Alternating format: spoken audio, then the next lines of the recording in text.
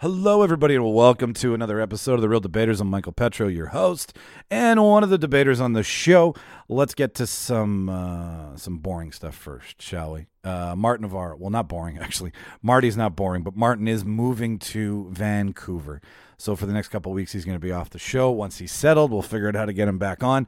So if we don't hear his voice, he's just moving, ladies and gentlemen. Packing up a U-Haul, rolling up a stake, heading out to Vancouver to pursue his dreams in stand-up comedy. So everybody, we want to tell Martin we support him. Congratulations, buddy. Good luck. We'll be here for you in any way, shape, or form. Second to that, the podcast is sponsored by the Toad and the Whole Pub and Eatery in Winnipeg, Manitoba. Manitoba. Great food, great booze, great live music. They do it all. They've got a lovely menu to choose from. It's great for brunch, lunch, dinner, you name it. They've got a snack for you in mind. Local beer is a big priority for these guys. They've got a great selection of local craft beer as well as domestic and imported.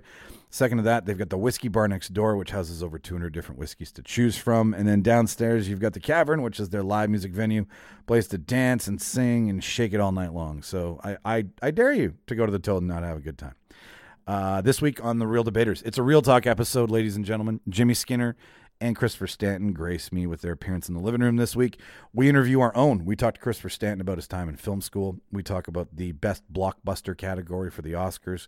Could you have it, and how would you rate it? What would you consider a blockbuster? Matt Reeves adding more A-list celebrities to the Matt Reeves Batman for 2021, and is CGI too much? Plus a ton of other things were talked about on this episode. So without further ado, we're going to do what we always do. IQ the Real. And you enjoy the show, brother.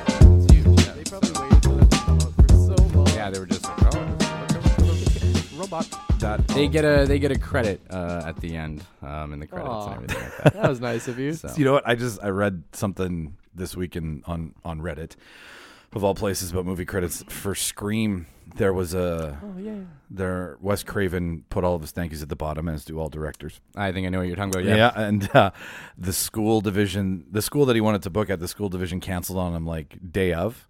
So they made him find a new location in a panic, and it says at the bottom of Scream, and no thanks to blank, blank, blank school division in wherever, California, right? That's the first time I think I've ever seen something like that in the end credits where someone gets shit on. It's funny. It's funny you talk about the credits, because that's actually a thing I now remember in film school was whenever you would make whatever sort of little project or short film you did, making the credits was just one of the, we gotta show everybody that helped out. Look how kind of fun they are. But it's all the shout outs. Yeah, but no one outside the group usually gives a shit. So it's just funny remembering that now. Like, that was a thing. Make sure to watch. Yeah, bloopers. I've started to pay attention to credits a little bit more, just with the proxy of working with film at where I work and renting to them, right? I started to have to learn a language that I didn't know existed, and shorthand for things that I rent that I know the name of and all that. And having now gotten involved with grips and electricians and lighting and all that stuff, I'm like, who are these guys in the movie? So what do you do? I rent and sell construction equipment. Oh, okay. So we've never talked about it formally. No, but not directly with like film. You're not in a film production or anything like that. No, I am not in film production, but I rent to the film so that they can produce them. I rent the booms and the lighting and the generators and all that stuff. So, I'd say right now, it used to be like a 70% construction, 30% production. Now it's the complete opposite. It's 70% production, 30% construction for me, because this province, I don't know. Do you guys know how the movie, the reason why we're kind of like a mecca in Canada right now for movie production? Tax reasons? Tax reasons, 100%. The short version, which I will try to do here, we gave away up to 65% tax credit, I believe. Oh. Don't quote me on the numbers. So you can come here and have $10 million budget, and you'll get $6.5 million of that back? Yes, in labor. in like all your labor, right? So what it costs to make the movie, the people that need to get paid. So why not come here? And Manitoba can be a lot of things for a lot of different reasons, kind of like how Vancouver can be a lot of different things for a lot of reasons. So that's just the reason why there's like, you'll be driving around and you'll see all the movie trucks everywhere, a lot more now than you did before. Well, one of my favorite settings in film is foggy BC forest. Yeah, and foggy BC forest when you see it too. Yeah, exactly. It's, X-Files is a good example. They X-Files, shot in Vancouver, right? They did, but the thing was, it wasn't just based in Washington or whatever. They went all over the country.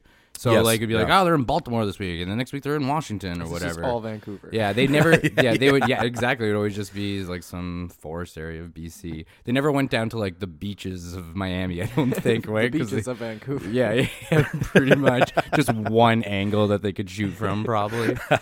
They had to Photoshop the sky gray or like blue because it'd be so gray all the time. Yeah, I mean it is nice to shoot in Canada. It is a lot cheaper. Their dollar goes a lot further. Yeah. There was another thing I was going to say about. Oh yeah, okay. So shooting in Winnipeg, the Jesse James biopic, like 2 or 3 days were shot here. Oh, I thought it was a lot more than that. Was it more than that? I thought the whole like kind of film was shot here. No.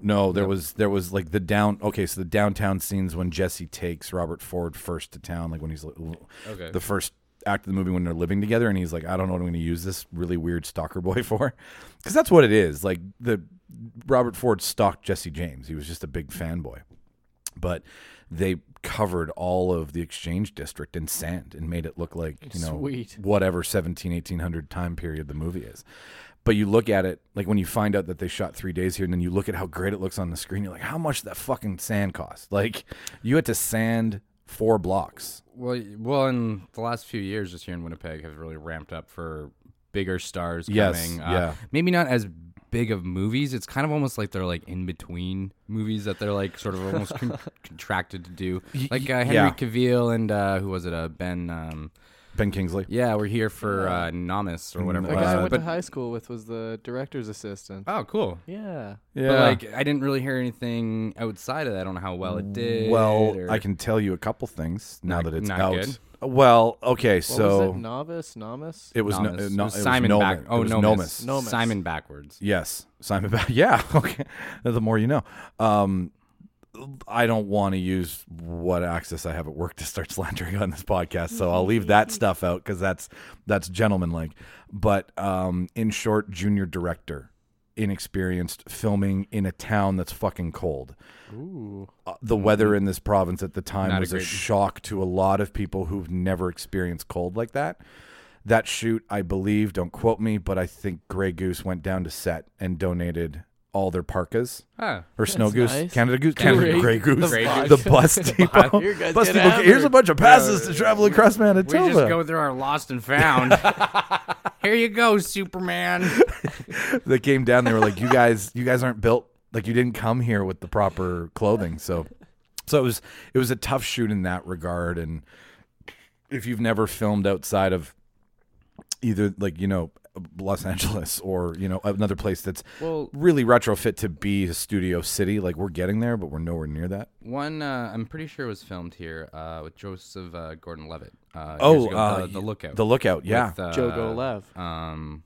I know his name, Ozymandias in The Watchmen. We don't want to Google because Google means our brains are weak. No, but also they're weak. Yeah, I know. Should have done all the research for this. Who is it? Jeff Daniels. Jeff Daniels, yes. Matthew Good. That's it. Matthew Goody, I think, because he's got the E at the end. Oh, okay. Is it? I don't know if it's pronounced with the. The cast is Isla Fisher, Carla Cugino. Yeah. She was a social worker. And honestly, the movie's great.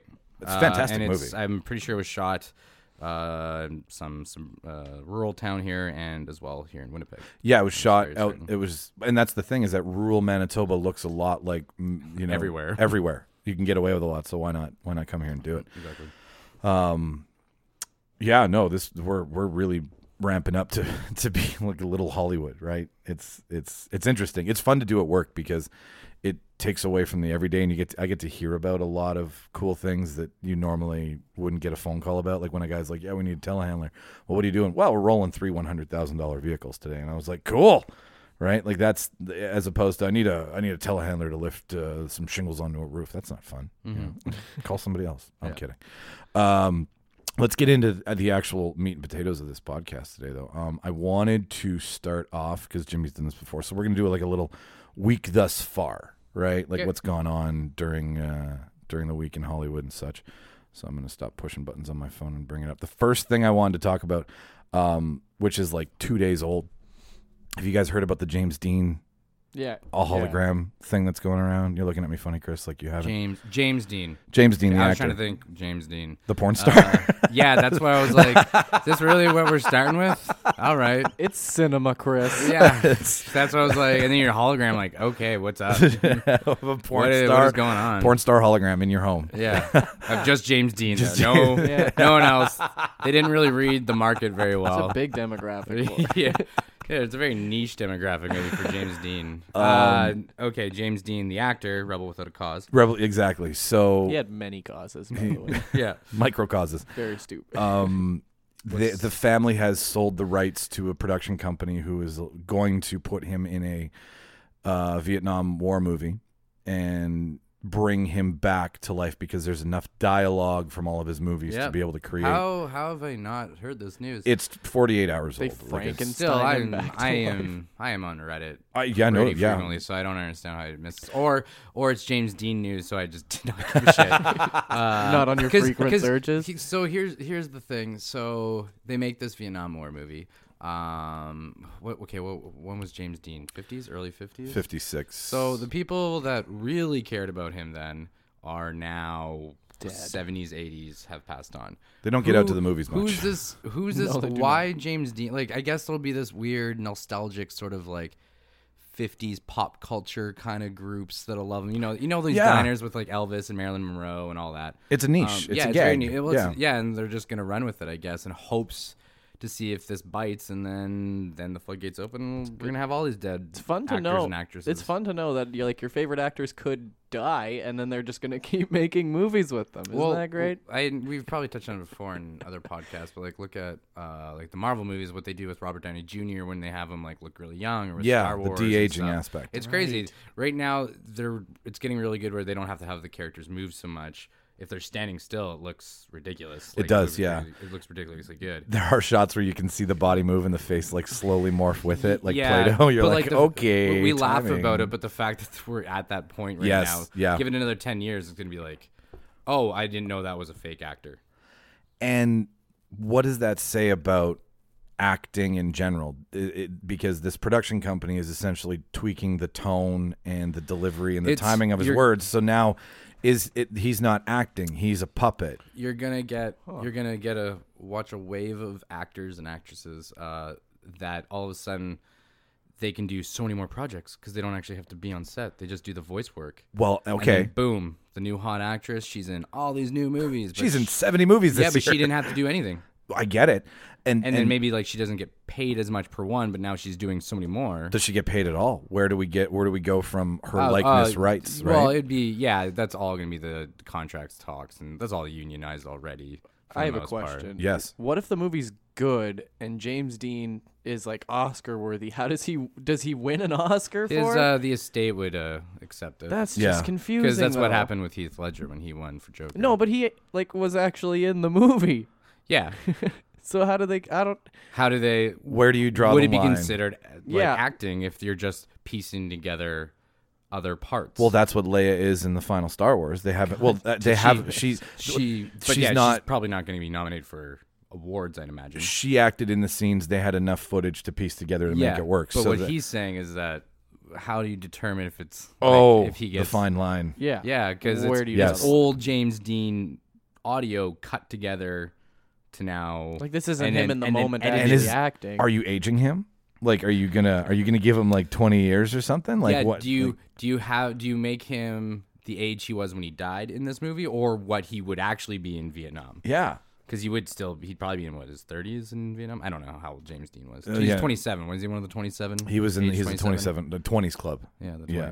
the 27 club. I thought he was. Maybe not. I'd have to look that up. Yeah, I don't know. Either way, it Am I going off to see another Vietnam movie with James Dean though? Is that where we're at? Are either of those things hot now? No, like, I don't know. That's why I'm like, why Vietnam are you? War is Where are you? right now. Why are you digging into war movies? War movies that are great right now are period movies. What right? if it gets to the point with Marilyn Monroe? They're like, well, let's just remake Some Like It Hot, but with Marilyn again.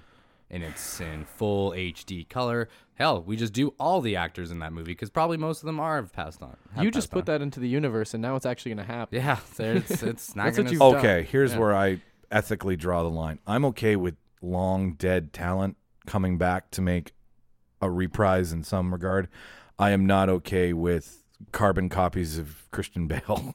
I'm not okay with the scene from what's the many Hugh Jackmans from the Magic movie. Can't remember the name of it for the life of me right now. Prestige. The Prestige. Oh, thank I like you. The Yes, the Prestige. Christopher Nolan Magic movie. So It overshadowed The Illusionist with Edward Norton. it totally Oh, did. yeah. And actually, this past week it was Dak Shepard. They misquoted The Illusionist and The Prestige and confused him while he was on the show. It's like, come on, buddy. That's fair. That was one of those many Hollywood kind of Genre. coincidences where Yeah. two very similar movies came out Like at the same Paul Blart and Observe and Report. time. Yeah. Ants in a Bug Life, Deep Impact, Armageddon, Your Well, examples are way better than mine. Dante's Peak, Volcano. Yes. My examples sucked. No, but your example, okay, Jimmy. your example is just more of a modern one. It's still good. Yeah. Good job. 2007. Baby. I'm not expecting you to pull anything out from classic cinema century shit here, Jimmy. It's okay. You pull from your timeline, buddy. I feel like there was way back in the day the Poseidon Adventure, and there was also another boat sinking Yes, movie. there was. That wasn't Titanic. Well, and nowadays, I mean, Megalodon and Deep Blue Sea are pretty much the same movie too. Just done very like the carbon copy script. So okay, so the hologram thing, little taboo. Hey, that was the first bullet point we were touching upon. yes, Sorry. yeah, that's okay. That's okay. It's an interesting topic to. You know what? See how it goes. I think it needs to happen for everybody to hate it. I think you can't you can hate the idea of it, but I think it needs to happen to really hate it. Like Sonic's teeth. Yes. How many people though are going to be fooled and be like, "Oh my God, James Dean is in a movie." I knew he was alive. Yeah, not realizing he's dead. Or there'll be the conspiracies like, "Yeah, I told you he was never dead." Yeah, someone's gonna be like, "That's It's not a like, hologram. oh That's my just God. he's just bathed in the right light. It's the real James Dean up there, I tell you." All right, are we okay with de-aging, like the Robert De Niro Irishman? If it looks good, why not? Right? Yeah, Well, Kurt Russell was sort of de-aged in the Guardians Volume 2. definitely de-aged. in It was a Guardians little bit Volume 2. CGI, but I heard it was actually a lot of makeup and just practical camera And I angles like and stuff that. like that. You can So- do so much with lighting. It and wasn't a very camera long lens. scene, so they probably could get away with just doing bare minimum. It's just this new style of technology that's laid into post production that it's. I mean, I'm from the visual effects, the practical effects era, right? Like I like my special effects built. I like the worlds created. I think it's amazing what you can do with CGI and effects these days, but I also think it's a crutch too. Well, But it's going to get to the point where the technology will be so good we won't even have articles about they're using it in this movie because it'll be so normalized that we won't even yeah, care it's just or going to know be part of the anymore. conversation instead of about the conversation. Yeah, you're like, oh, look, Alan Rickman's back in the new Harry Potter. Okay. All right. Chatter this Why week. We're gonna move on here to a new bullet point. Bullet point number 2: should the Oscars bring in a best blockbuster category? And if they did, how would they do it? Well, no. I want to That's- see best horror Explain. and best comedy Yeah. in it first. Okay. Well, that's what I was going to say. If they're Well, just, best comedy or musical is there. Fair. It's just mixed, You're right? right. It's not a standalone. what's considered a blockbuster? Something that Well- has made a shit ton of money and also cost a shit ton of money? And Is that Yeah. because they'd have to have What does it have to make for it to be a blockbuster? well, the $1 Billion Club is pretty much the benchmark, I think, right? Because but everybody. how many movies do that per year? Like, is there enough to there's- have a category for it? Well, and it's starting to happen more and more every year. But then Okay, after a while, fair. it'll just be like so many movies have it. So Yeah, you can't and really then- have it be with inflation, right? It won't make sense after a while. So you can't use dollars and cents to rate it. That was kind of what I wanted to talk about was how do you critique this list of things it has to hit to be a blockbuster? Because think like John Wick 3 comes out this year, and I think it was the number one movie. Don't quote me on that. I think it was the number one movie when it came out. You could kind of probably consider it a blockbuster, right? You totally could. The Yeah. budget was like a lot larger than the first one. but is it on the same level as, say, obviously the superhero movies that are running? Avatar. Nowhere near. Right? Yeah, Avatar, right? Where there's like hundreds and thousands of people working on this production. I think it should be a global vote, in my opinion. I was just kind of toying with it. I was like, okay, so the just that though. If we no, just one of the many things that you Okay. could include. if right? we have best blockbuster, which is really just a viewer grab. Yeah, award. totally. It's That's the all- MTV voted Yeah, in award, exactly. right? And- Yeah. Think and- how mad Martin Scorsese would be. Oh well, my and that's God. just it. Like, He needs a diaper. He's shitting his pants too much. like you can mock this or whatever, but obviously the Academy Awards should be a little bit more prestigious, right? You don't want to see your like Transformers up there with God damn it! If With, like, Michael you Bay wins it, exactly. Well, yeah. and that's just this is why we have the Golden Globes. That's why we have the People Choice That's why we have the Awards. shitty awards. The People Choice Awards. This is one of the MTV Razzies. Awards. Yeah, I know. I get it. These all sort of exist already. There's the Saturn Awards. What are the sci-fi Tobey one is? Maguire won Best Kiss at the MTV There you Movie go. Awards, and you can't take that Yeah, away. well, there you go. You also shouldn't be giving it out either. So like, and why stop at Blockbuster? Why not also have Best Indie?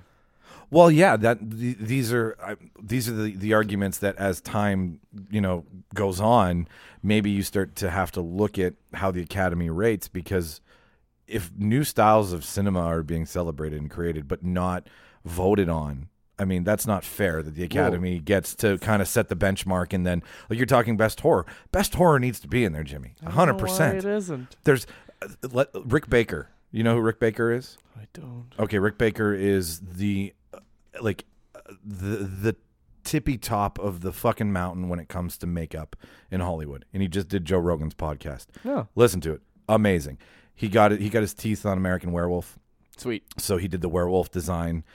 He did the Cantina masks, all of the masks in the Cantina and New Hope. Everybody wants this guy. He's retired now, but his whole story is just about how he got into Hollywood, how he got into makeup and all these things. And I'm high and I've lost my point.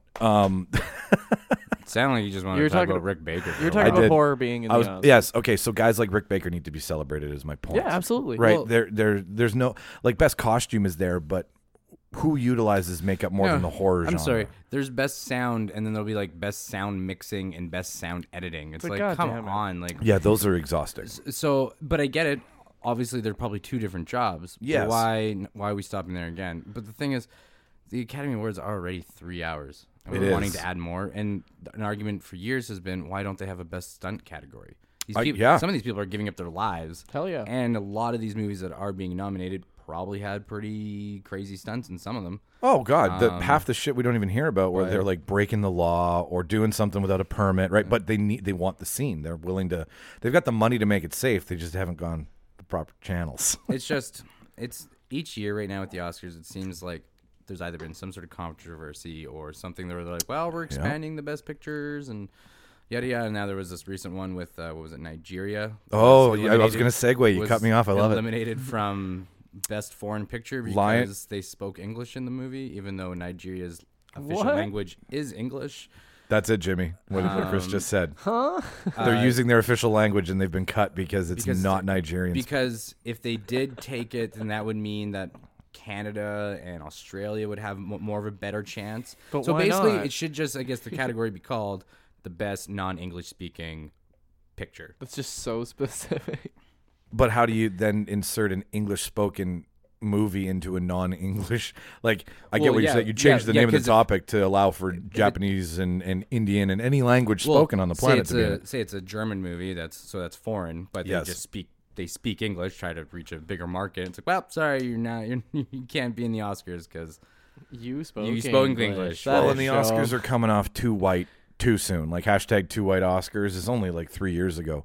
So anybody in that room right now, I'm saying this not from a marketing standpoint, but from like, if you sincerely want to allow for more color and inclusion in cinema to be celebrated, then you need to stop monkeying around with bullshit semantics like this.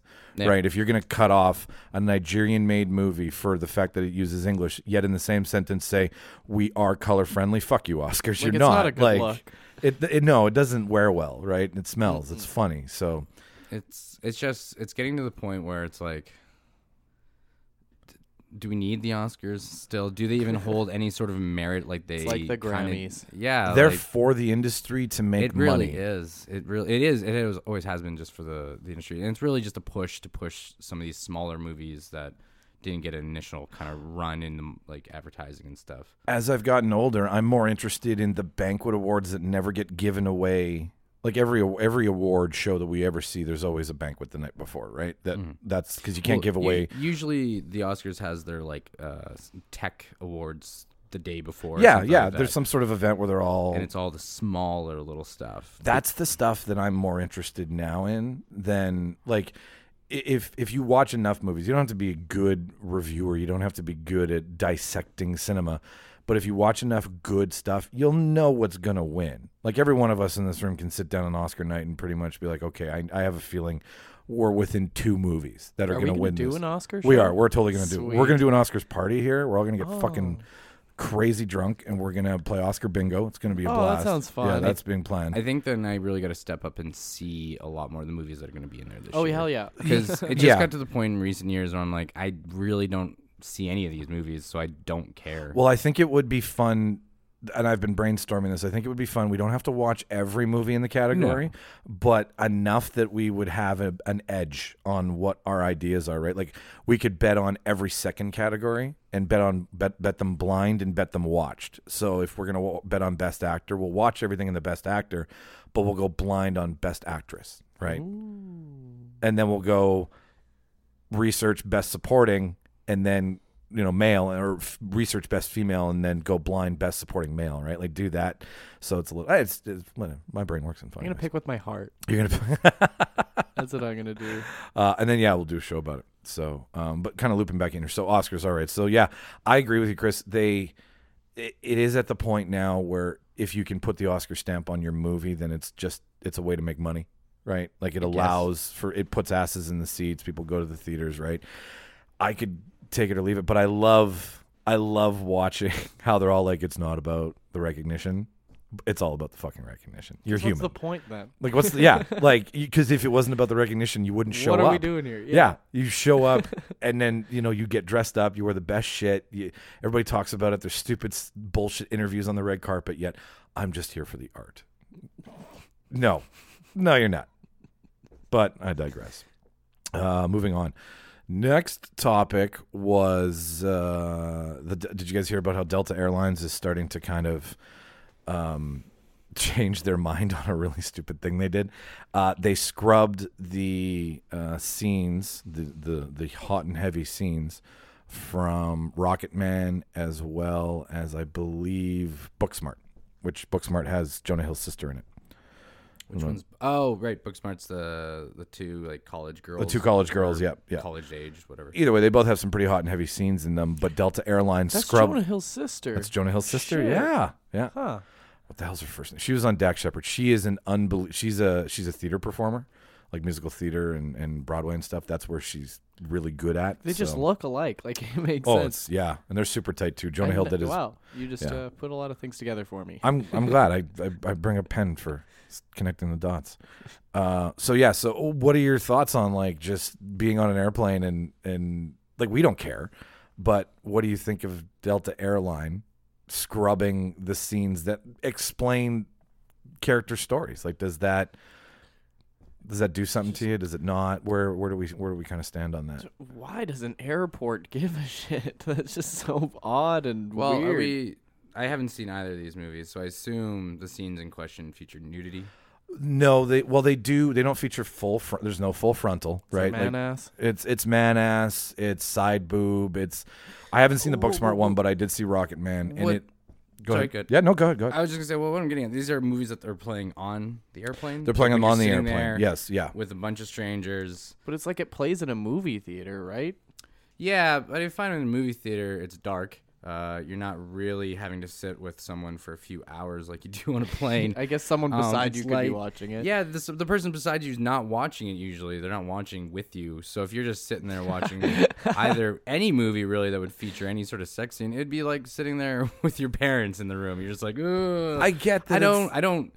I don't agree that they should be censoring it, but maybe don't even have, I guess, rated R movies when that's gonna happen. Okay, yeah. And the same thing, even anything violent, like say you're watching Deadpool and there's like a 5-year-old sitting beside you, but you're like, well, I paid to be here. It's like, well, That's kind of the point I'm getting at is it's a shared environment. and the same So- thing. If there's nudity, I don't want to be sitting there with a kid beside me. Totally. No, I get it. Like, And I'm if someone's like, I'd actually think that would be better, I'd be like, okay, well. sitting there turning your child's head. No, watch Yeah, it, my son. so what has happened is Delta's going back on it and they're putting them back in. That's the Okay. end story to the article. I just thought, for art is art, right? But at the same time, you're on a plane, you're in this little area. What if you're sitting next to somebody who's, God forbid, been in a situation like that, but it ended bad for them, and they're forced to sit there and watch some sex scene that gives them a triggering traumatic moment, right? That's not fair. So I get it. So I think, don't, if you're gonna do it, either do it or don't do it, but don't half-ass it, right? Right, they just go back on their shit. It's They another, gotta- yeah. You know what, they got to have their TV screens. I don't know what the tech would be with it, but if you're off to a certain angle, you can't really Horse see. blinders. Not really horse blinders, but basically it is horse Stay in blinders. your lane, Jimmy. Everyone needs Watch your horse blinders. movie. They should just have those as your TV screens, so then people beside you wouldn't be able to see what you're really watching. Yeah. Unless they literally leaned over. Right, Like, they'd okay, have- what yeah. are you doing? That's a good idea. So, but Like That- social that- situations in movies, it is awkward. I don't want to watch watching a sex scene with my mom for the first time was horrible, right? Which one was it? Do you remember? I think mine was Crouching Tiger, Hidden Dragon. There's- There was a scene in that. It was uncomfortable. Mine was Watchmen. oh, there was so much That's a heavy dick. one. That's a Yep. heavy one too. Forget the sex So scenes. So much much blue big blue dick. Like, Yep. that's. See, and that's what's more awkward to me. Like a big blue dick comes on the screen, and I'm sitting next to my mom. I'm okay with looking at the dick. I'm not okay with looking at my mom looking at the dick. Like watching her judge the dick and like dissect the dick. And like I've never watched The Watchmen with my mom, but I know that I don't want to look at my mom compute that scene in her head. That's what would bother me the most. Especially if she like licks her lips or something. Yeah, right. Some sort of miscue where she like kind of like shuffles in her seat, and I'm Yes, like, "What? What's miscue. happening over there?" Yeah. Hashtag quote unquote miscue. Jimmy, you wouldn't want to see your mom watch The Big Blue Dick, No. or you wouldn't, sorry, you didn't want to see it. I guess. No, I watched it with my dad. Oh, so Yeah. okay. So were you guys like, you that big too? Probably not. Like, when's mine going to be blue? Once. You never want it to be blue. Blue is No. the color you never want. Your dad makes you feel bad because you don't have one. That's what I'm talking about, Jimmy. Yours isn't blue. No woman ever wants you. Okay, so last little weekly anecdote here. This is still in negotiation. The last time I read about it, it wasn't confirmed, but I'm too lazy to Google it right now. So Colin Farrell, almost pretty much guaranteed Penguin for Matt Reeves is the Batman. Yeah, We've been following this like randomly throughout these talks. Like we've done it like I think 3 times so We far. do love the Well, weird Batman movie. Yeah. and isn't it Paul Dano is the Riddler? Or is Yes. that a So rumor? confirmed is Paul Dano, Riddler. Confirmed Zoe Okay, so Kravitz. wait, let's back up. How many Okay. bad guys do we have in this Yeah, movie this now? could be like an Amazing Spider-Man 2 I'm problem. now that I'm thinking about it, because isn't Deathstroke the main bad guy, or have they scrapped that? That was for Batman v Superman. Like, he was in an end credit scene in that universe, but now this is a totally different This is Batman. just Joe- the Batman though, because Joe, what's his name? Joe Manley. Is he not part of that anymore? Is he out? I don't think so. I haven't heard Okay, any but conversation. so right now about we it. have the Riddler and potentially Penguin. That'd be enough, I feel, for a Batman movie for 2 villains, especially if they're. I don't know if this is like a soft reboot because No. it's a new No, Batman. it's just a totally different Batman. Well, it's okay, it's but it's based gonna on, make like $800 is there to $1 billion. Is it like a comic or something? It's based on the which long. one? It's based on the Long Halloween, yeah, Ooh. like Warner which Brothers. the Long Halloween is everybody at some point doing something in regards to the same scenario. So yes, my question is on this is that stacking it with so many bad guys and characters and loading up on some pretty heavy talent, is that what they think they're going to use to get people in? Because I the think Long so. Halloween, and the other 2 books that Jeff Loeb and Tim Sally did there, or whatever his last name is. That was a lot of Sally. names. Yeah. Anyways, they're kind of very fan servicey books. Like they do throw in a lot of like, oh, here's this character in this art style. Like check this out. So now that I'm thinking about it, it'd be kind of cool, I guess, maybe if this new Batman movie sort of took a fan service route, like Into the Spider-Verse, but it was a live action movie. Like we're gonna give you what you want, like a Lego Batman movie, but it's live action. Do you think there's gonna be like a Robin? Is there gonna be? There could be. They might tease that up. Like I'm not talking that they're going with humor, but they're gonna be like, this is for fans. Yeah, this you can stroke to Easter this. Egg, there's Easter eggs, and it's not going to be part of this DCU. It's going to be its own sort of thing, maybe a trilogy that Matt Reeves, that's his name, the director. Matt Reeves, that he gets to do, and each one makes $800 million or $1 billion, $800 to $1 billion, yeah. Because it's just the solo movie, right? Those ones are really hard to get more over $1 billion. Batman, Spider-Man, the exception. I'm gonna see it. Like I want to. Go When's see it supposed to come out? 2021. Yeah, they haven't even started. We'll talk pre-production. We'll talk more about it next year. Well, the last little, and it was quick. Like I could be way off by now, but Matthew McConaughey for Two-Face Harvey Dent. Ooh. That's a chatter. That's not nobody's had lunch yet, is what I'm saying. I think so. See, there you go. Now they're trying to. There's rumors of Harvey Dent as well. It's like, so are they just going, here's every Batman character that you love and want? Because isn't Jeffrey Wright Commissioner Gordon? Jeffrey Wright's Commissioner Gordon, and here's Alfred, Andy Serkis. Oh, okay, yeah. But like as Gollum, he's just a CGI Alfred. Batman, yes. He's missing a hand. Well. He's a Shriner. Is this Alfred gonna have like a Navy SEALs background? Are we still doing that? I don't like the that TV show Alfred. Pennyworth. I don't like that Alfred. I like where him he's being military I like him trained. being the sassy butler that always ones up Bruce all the time, which the Navy SEAL ones are. But I don't. That's why we have Batman and Robin. We don't need the butler as well to help out. I just don't. He's the moral high ground. Like it gives him a nice little background, I guess, but maybe give him an injury so he can't fight anymore. I like my Michael Caine. Michael Caine. I am Michael Caine. Or the nerdy guy in Tim Jeremy Irons. Jeremy Irons. Oh no, that was Irons? no, No. that was the original. Yeah, he was like the elder gentleman. Yeah. Like that was he was his name. very old. Yeah. He was, as Alfred should be. Yeah, No, I get what you're He saying. was the Like butler when Bruce was a small lad. a wee boy. And he's been 40 years later. And so Robert Pattinson cast as Batman And Alfred. and Alfred. That's a new spin. It's a one actor show. Yeah. He will play all the characters. We're just being lied to. Speaking of Robert, I've realized outside of the odd Harry Potter movie that he was in, I haven't seen anything by him.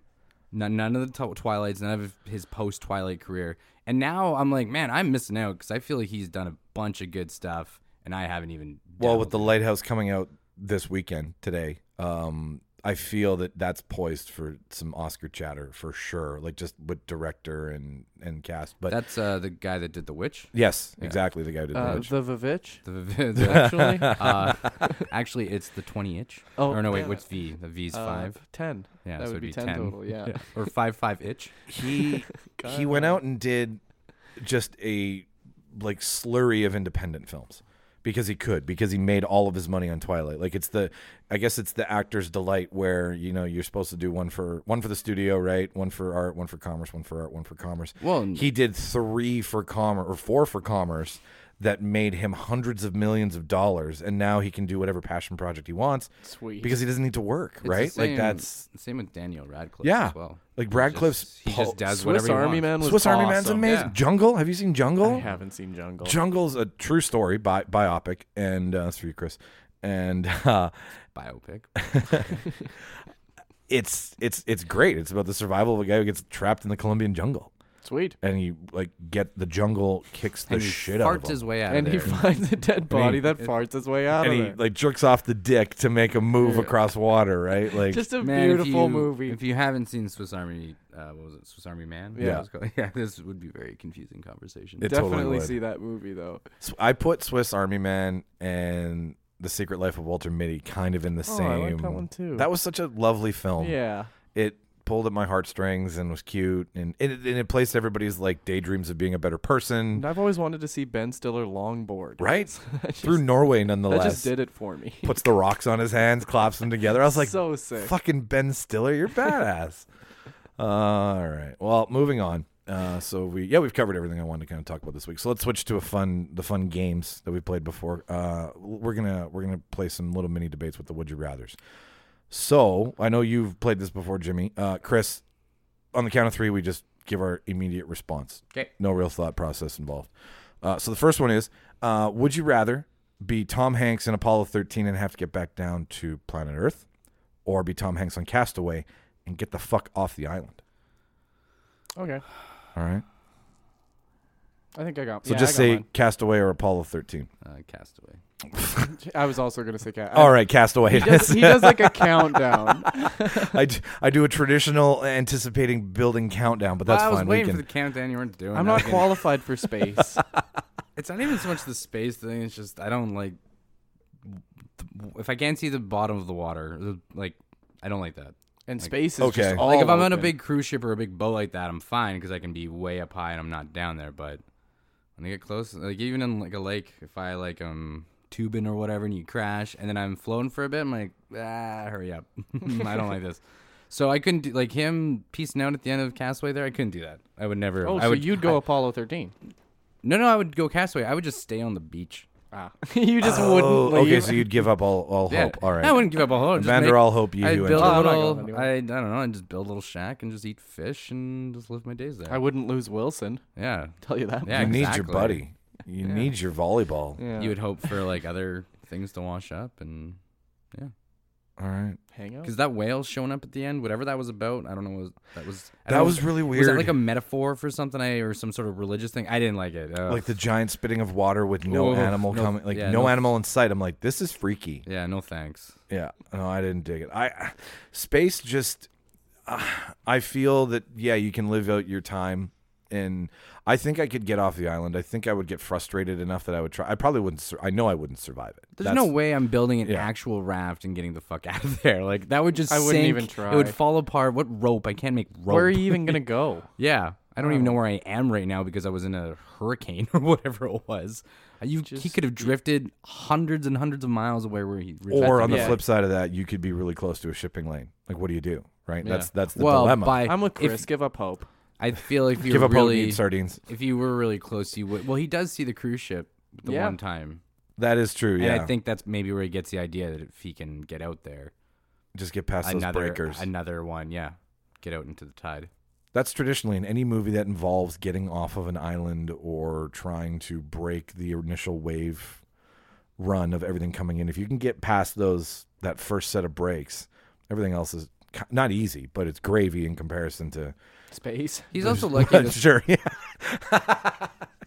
Yeah, totally. Which is cold and vast, and like the only blessing is it's instantaneous. But you got to work up the balls to leave the shuttle. Well, different movie, but also in space and Gravity. When Sandy Yeah. Bullock, Sandy B. Yeah, when she first kind of is flown off by herself, and she's just floating. I'd be like, oh, this is it.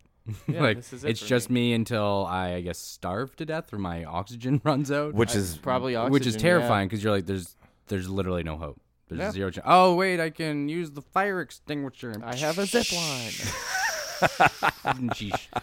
I guess She I don't. walleyed You her know way what? back. I didn't take physics in high school. Maybe that would work. I don't know. She walleyed back to the ship. She did. I always resort back, like there's a website out there that lets you Google essentially stuff like this, and then some professional in that industry will contact you and tell you kind of what you should or shouldn't do if you're trying to make this a movie. Mm-hmm. So like I don't think anybody wrote to some professional about traveling through space with a fire extinguisher. I think they kind of that's the best. they're like, this that's is how you do it. Yeah, this is all she had, right? So it'll make nobody will call us out for this. Buzz Aldrin did it one time. Just floating away. That is his real name. Yeah. Okay, second one. Would you rather be stuck in 19? And you got to listen. This is one of those questions that they tell you in high school. Oh, yeah, what's up, Jimmy? Oh no, I'm just. Oh, you're preparing. Okay, all right. I thought you were. I'm listening. Okay, so the words are where it all lies. Okay. Okay. Would you rather be stuck in 1982 with Doc Brown with no way of getting back, or stuck in the future with Bill and Ted with no way of getting home? Doc Brown, I think.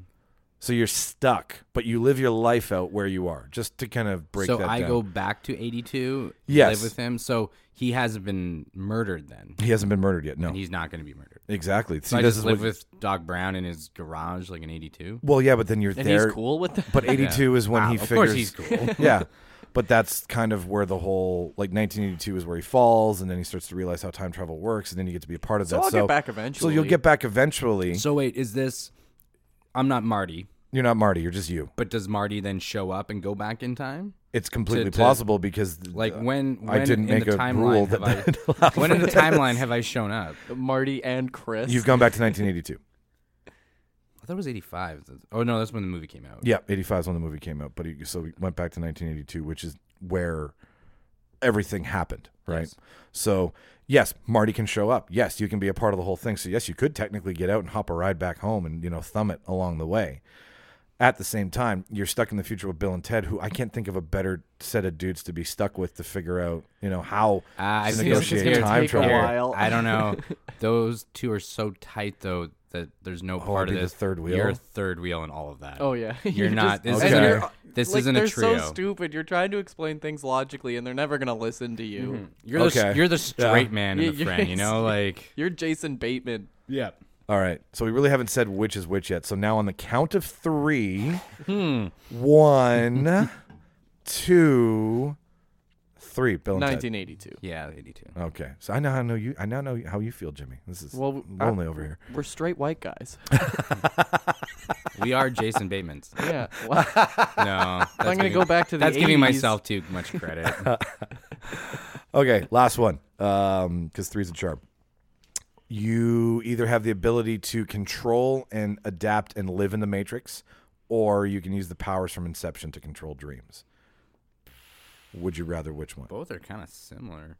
Well, yes and no. To where an extent, because one doesn't govern itself by the laws of physics, where one doesn't only because you have to have access to the program. Where well, okay, so when you say I have control of the Matrix, am I like Neo that can have control of the Matrix and do what I want? no, we're okay. So Set what a am I? handful more of like red a- and blue pills. Yeah, Just am I one day like- red, one day blue. Am I more like the Oracle or? You're more of a person who's figured out how to adapt to living in the Matrix with access to all the training programs. So you've got the utility, But you've got can I dodge bullets? you need practice. So I'm not going to give you. I'm not going to give Saying you when dodge you're- bullets day one. Oh, you were supposed Can you to dodge say, bullets now? You were supposed to say like I'm telling you, Chris, you won't have to. Or Oh, you were whatever the setting me quote up is. for the line. Yeah, whatever the quote is. I'm sorry. I That's went right over okay. my head. Should have brought my baseball glove. I didn't know I was catching pop flies today. All right. So And that's foreshadowing at the end of the movie when he doesn't have to dodge bullets. that's very true. And you've And then he jumps into him. That part's what weirds me out. Aha. Like, couldn't you just blown Put him up his with his hand mind up? or something? They both are essentially the same thing, but one of them, when you come back from reality, you just have to go through the brain drain. You have crippling depression. Crippling depression that normal everyday life is Like, nowhere honestly, near. his wife kills herself. I know that's Repeatedly because in she front of him. can't handle leaving the kids or whatever it was. Like she couldn't handle coming back from their shared dream. Yeah, that they lived a lifetime together, and then like, oh, that was like an hour or whatever. it Br- was, yeah, like an whatever it hour in the was. Matrix is- and because they not just Matrix. they built a world together. Yeah. without Yeah. their kids, and she couldn't. Yeah, no, I don't want it. I think I'd go the Matrix. Like one's a drug and one is yeah, one is literally a drug and one's a simulation. of a alternate reality to which the original reality is shit, Yeah. right? Like, so do you live out in a fantasy that this is your only option, or do you come back to reality but just going through these withdrawals? So do the countdown. Do the countdown. 3, 2, 1. Matrix. Inception. Yeah, I'd go Inception too. I, being somebody who's dabbled in the pool of illicit drug substances and having to quit things for the remainder of my days, I figure I could wean myself off. Like you give me the right totem, I can find my way back. It would be something that I would, because I have the choice to do it, I would leave it for like birthdays and special occasions, right? Jimmy? I'm just stealing ideas.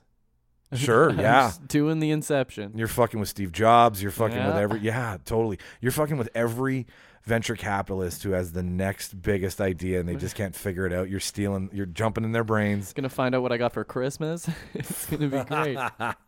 Chris? I said Matrix. I know. Oh. Oh, we know. Well, I just want to learn Kung Fu. Fair enough. I know Kung Fu. Yeah. Show me. John Woo did those fight scenes, right? Is that I don't think so. like no, like the not sorry. I know the Wyszynski brothers directed it, but didn't John Woo have something to do with the breakdown of those? It was probably. I think he was an inspiration. I don't think he was on set or anything. No. like that. Okay. All right. I don't remember ever watching that in any behind the scenes, but I could see like that was definitely like along with like Alice and all these other different things that inspired the Matrix. Okay. John Woo was definitely up there. You know, the gun. What's it called? Gung Fu or whatever. Gung Fu from because John Woo's big on that, right? Like martial Yes. arts with guns and stuff. What's his name? Chow Yun Fat. Well, and there's a whole movie dedicated to Gung Fu, the Equilibrium with Christian Bale. Which was definitely probably Western inspired. Western-inspired by John Gung Woo. Fu, yeah, 100%. And then, instead of Matrix also came out around the same. Kind of what we were talking about before with similar movies at the same time, Equilibrium, and isn't that funny how that like if you can really trace that back, where you can look at like the major movies of each year, and put them all in a blender, and you're like, yeah, it all tastes the same. Like I mean, they are separate and unto their own in specific areas, but plot line is you could trace it and place it and trace it and place it. Moving on though, Chris, you're here to tell us about your time in film school today. Oh no! So me and Jimmy are just going to sit here and listen to you regale tales about it. But I wanted. Do you mind if I pack a little bowl? Yeah, totally. Go ahead. As I share my tales. As you share your tales, you mentioned it because I had asked you, what you kind of wanted to talk about, thinking that you had like some sort of idea or current event or something we could build a show around. But I had no idea that you had gone to film school. Jimmy, did you know that Chris went to film school? I did not. No, I. All right, back to me. I was not aware. That's kind of something I thought would be fun for people who like. I by no this is completely your version of your time there, but anybody who I guess might think about wanting to, and they get to hear about somebody's time there, it might influence their decision. You might make or break someone's career right now with the show. You never know. You never know.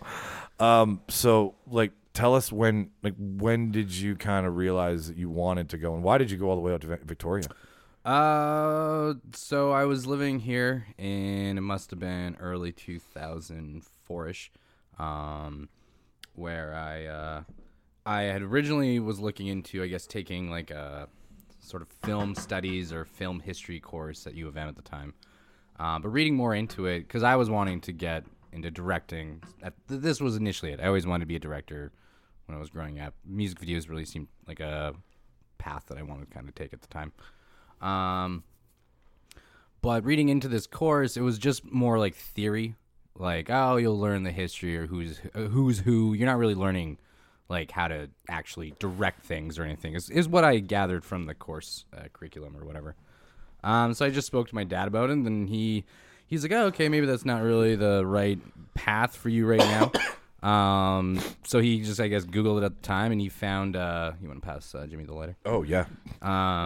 He had found the Victoria Motion Picture School, I guess, online, and just like, yeah, you'll learn all the ins and outs from cinematography and maybe not acting. There was an acting course as well, but yeah, all the tech side of what goes into making a movie, editing, lighting, all that. And I was like, that sounds like what I want to learn. That sounds fun. So I guess probably signed up or whatever it would have been, sent it up. There was no portfolio. It was just like, if you have the money for us, because film school is expensive. Really? Okay, so it was just buy your... It was for, I think it was $15,000 for 1 year. And all you needed was 1 year, or... It was just a 1 year course. Oh, okay. All right. 8 months or whatever it was. Excuse me. That's pricey for a year of school. Yeah, I believe. Was that room and board as well? No. So that's just make you Yeah. Mr. Noodles or nothing. So that was a student loan kind of taken out or whatever it was at the time. So yeah, it was definitely pricey, but it was like, yeah, this is what I want to do. Totally. I was just a year out of high school at this point, so I was like, yeah, I want to do this. I don't want to just go to university or whatever. Yeah, and this was just a privately run film school, sort of in the heart of Victoria, British Columbia. So I moved out there that fall, and I. Was that the first time you ever lived away? No, because I when I was living here, I was living with a roommate. My parents lived in Brandon, so it wasn't. It was, but now I was really far. Right, I was a couple provinces over, but it wasn't a big class. I want to say 15. Most of us were sort of around the same age. There was some older guys. Did they place you did they ask for some sort of some film experience, no film experience? No. Was there none of this? Wow. Because this is where you're learning all of it. Okay. And yeah, I was just having interest in film, probably. So you're all starting at zero, square one, for the starting block, for the most same part. time. I think they went around the room probably at one point, like, "Why are you here? Who's?" I want to make pornos. Yeah, no one was like that. McBourne. Yeah, I think a lot of the thing was I just want to make a film, get into festivals and stuff like that. Everyone always says that when you're like in film school. Oh, we're gonna shoot this man in festivals, and then you see the end product, you're like, maybe not. And so festivals, it's not like I'm gonna break into Hollywood with my film school piece. Is that the route you take? You go film school, festival. Because that's not really, no, unless you're the one that's directing and you're getting funding and everything. But for a lot of us, you don't really start just unless you have money, unless the money's coming from somewhere. You are probably just going to start at the bottom. You'll be a production assistant or a gaffer or a best boy or whatever they were called, like the electrical guys. Yep. And then you work up through that department, and then if maybe somehow you get into another department, or you just stay in that department forever. It's all unionized, I believe. One of the oldest unions, I think, too. So I remember, I think a lot of us were just kind of wanting to learn the ins and the outs, and Victoria/BC has a lot of Hollywood and TV movies that still go on, and at that time, X-Men was shot in. Yeah, that was a big thing in Canada, Canadian film.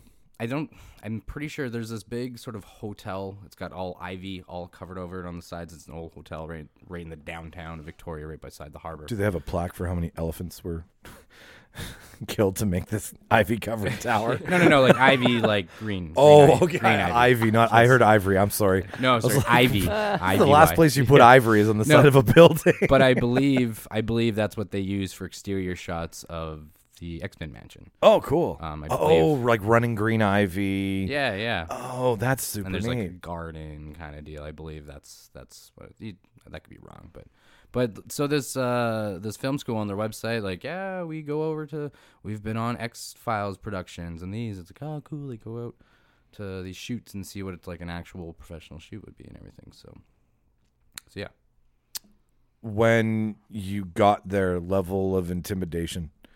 Did you feel you were a little out of your element? Did you feel at home? Did you when you start sizing everybody up? Because, it's a new environment, and I'm a survivor nut, so I like new social settings where nobody knows each other. Yeah, and that's pretty much everyone, I think, besides maybe one or two people were from BC. So, everybody else was, there was a bunch from Ontario. One guy was from New Brunswick.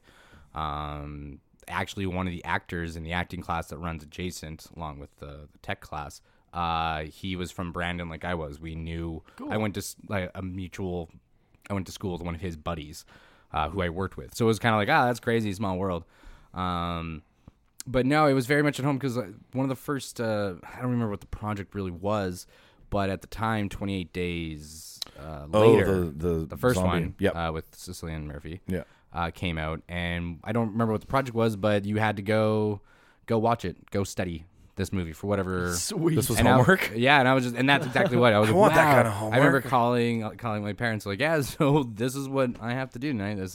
That's not homework to me. I just get to watch this. That's what I do now. You had to go rent it. But again, this was the thing is the rental fees are on you, sir. But when I'm talking film school, this was a very privately owned school. Okay. I think they only had maybe not even half a dozen full-time staff. So it's probably people from the industry who got together, started a school. That's pretty much exactly what it was. Best of the best from each department, and then the main guy, Barry Casson, I think his last name was. He was like a director of photography. Okay. So he taught us all about, how to light a scene and how the ins and outs of camera work and angles and all that jazz. And then they had some actors as well, like former, that have been acting in Canadian television for decades. Sure, yeah. People who know a set, know a room, know editing, all that, yeah. And then they would have sometimes like freelance sort of teachers, depending. Like we had a writer kind of teacher. He wasn't really, I think he just sort of did that course, and that was when nobody was buying his pictures, he was teaching. Yeah. Sure. No, and that's how it is when you're not working. You gotta fucking hustle somewhere. What's the problem with freelance teachers is we had a this is where I learned I actually really enjoyed editing. I was like, editing actually, I like, you're putting the whole movie together, and you can these rough cuts, working out the timing, if it's supposed to be funny, yada yada. There's tons of little stuff. So we had a couple of courses or classes with him in like that first term or whatever. And then he comes in one day, he's like, it's going to be our last course because I just got a gig shooting snowboard videos up north. And we're like, oh, okay. And then one of the full-time teachers sort of took over because editing is important. Like, it's not I just was going to say, this isn't something you shortchange. We had another example where we had an art director come in for an art directing class. And their classes, I think, were 2 hours usually. Maybe they were an hour, but this one was 2. If I remember correctly, and he was kind of the same thing. He's like, this is going to be our first and only class because I got a gig back in Toronto. And that was kind of, and then as far as I remember, that was really the only art directing class we had. It's like you paid $15,000 for the opportunity to be like, psych, no class today. Well, but understandably so. I'm sure they probably always had that. something. I don't remember it ever being like, hey, there's nothing today. They always had sort of something. But the art directing kind of guy, I don't remember his name now, but his credits, he was an art director on Chaos videos, Nelly Furtado videos. Cool. I want to say some sort of coffee brand where it was the one where it's like the drip is coming down and Is it Nescafe? It might have been. And it drips right into the coffee. And yes. Okay. And this is still like, they weren't using CGI all the time for stuff like this. So it's practical. So he had to tell us how to get the perfect sort of drop into the cup. It's such a weird little thing, right? Out of his mouth. Well, I was just going to ask you. Like, you wouldn't think about when you watch it, you'd be like, they just dripped something into a cup. It's like, no, it's got to be angled right, or how, or you know what I mean? So now it's probably all just CGI, so it doesn't matter, but. Or, you get a purist who's like, no, CGI, we must drip this coffee, right? Like, I don't know how many purists there are in the ad industry. Like, no, we want this done art. as fast as possible. Fast and cheap. Yeah. So that was a little bit frustrating. Getting a shuffle like that. Yeah, for the most part, though, the teachers that we did have full-time were great and kind of got to know them over that year. I haven't spoken to any of them ever since. But I only lived in BC for the rest of the summer after it was all said and done, and then there wasn't really an industry on the island. There's stuff will kind of come in, and then because it's very situational. Again, filming in Victoria. Yeah, well, you're like based out of Vancouver or whatever, and then you just come in and need your shots in Victoria and peace out. There's a very large like independent scene. Because they have the film commission there, so you can go and rent out gear and all that if you wanted to. Oh, wow. I don't know if that still exists, because this is 15 years ago. Sure. So that summer, me and the buddies, we got on like the odd thing. We did a music video, which was a 2 or 3 day shoot. Which I was always disappointed because that was one of those, like, I kept Googling. I still to this day, like, the Matthew James Band. Let's see if this video ever got to YouTube. And the band, I think, is now defunct or whatever. But yeah, the video either never got completed or was never posted online. I have no idea whatever happened with it. Very rare did I ever see the finished product of whatever kind of shoot we were on. Yeah, which, like, that's weird to me. Like, I only hear about what hours it takes to make any sort of piece of content for like music video or commercial or movie or whatever, and it sounds like a lot of fucking work. Like, I wouldn't want to do it. I wouldn't want to be on set for like 16 hours a day. So you'd think it's basically it's probably 12 minimum to 16-hour days those days. But at the time, I was just in school, so I didn't have a job. So on the weekends, if we were lined up on that, or when I was done school, it was like, I got this you wouldn't get. The thing was, it wasn't paid gigs or anything like that. It was all independent. Oh, slave So labor. the only people really getting paid is probably the guy that's editing it because he's got the gear, and Yeah. sometimes a lot of the principal photographer, like the principal camera guy, had his own equipment, so he could be getting paid for his time. But they would come to this film school and like, hey, any of you guys want to help out? We need volunteers. And it was like, yeah, do this. This is your practice. This is good. Which is great because you get your practical and your theory all in a nice lump sum. What did you like? You said you really liked editing. What did you not like, or like what were you like bad at? Because I'm sure there, like when I investigated the Crecom thing, there was like it wasn't how set classes in my head from high school were. Like none of them were in this. I was like, this isn't linear. This isn't the right order. Like you have this day, and then you have two of them this day. So what classes were you like, fuck this shit? like I don't want to learn this. I do at the time, now that you mention it, because I was like, I don't think there was really anything. We had a documentary class, I guess, sort of learning more, because it's a different beast as opposed to filming like a movie with a script, right? So we had a lady that came in, a teacher, that sort of gave us the ins and outs on, guidelines for shooting documentaries. And what are some of those guidelines? Like, do you remember? I don't know. I don't remember. Okay. Because I was just gonna say. I'm genuinely interested. Like, I'm sure just on how to. You're still telling a story, but you're using all real footage and interviews and all that. I feel a documentary can probably get away from you pretty quick. You're like, I have all this footage and I can do whatever I want with it. And you could easily lose your initial main theme that you're trying to get across, right? Yeah. I just remember. In my stubborn way, I was like, I'm not going to be shooting documentaries. I don't even want to invest in any my time in doing something like that.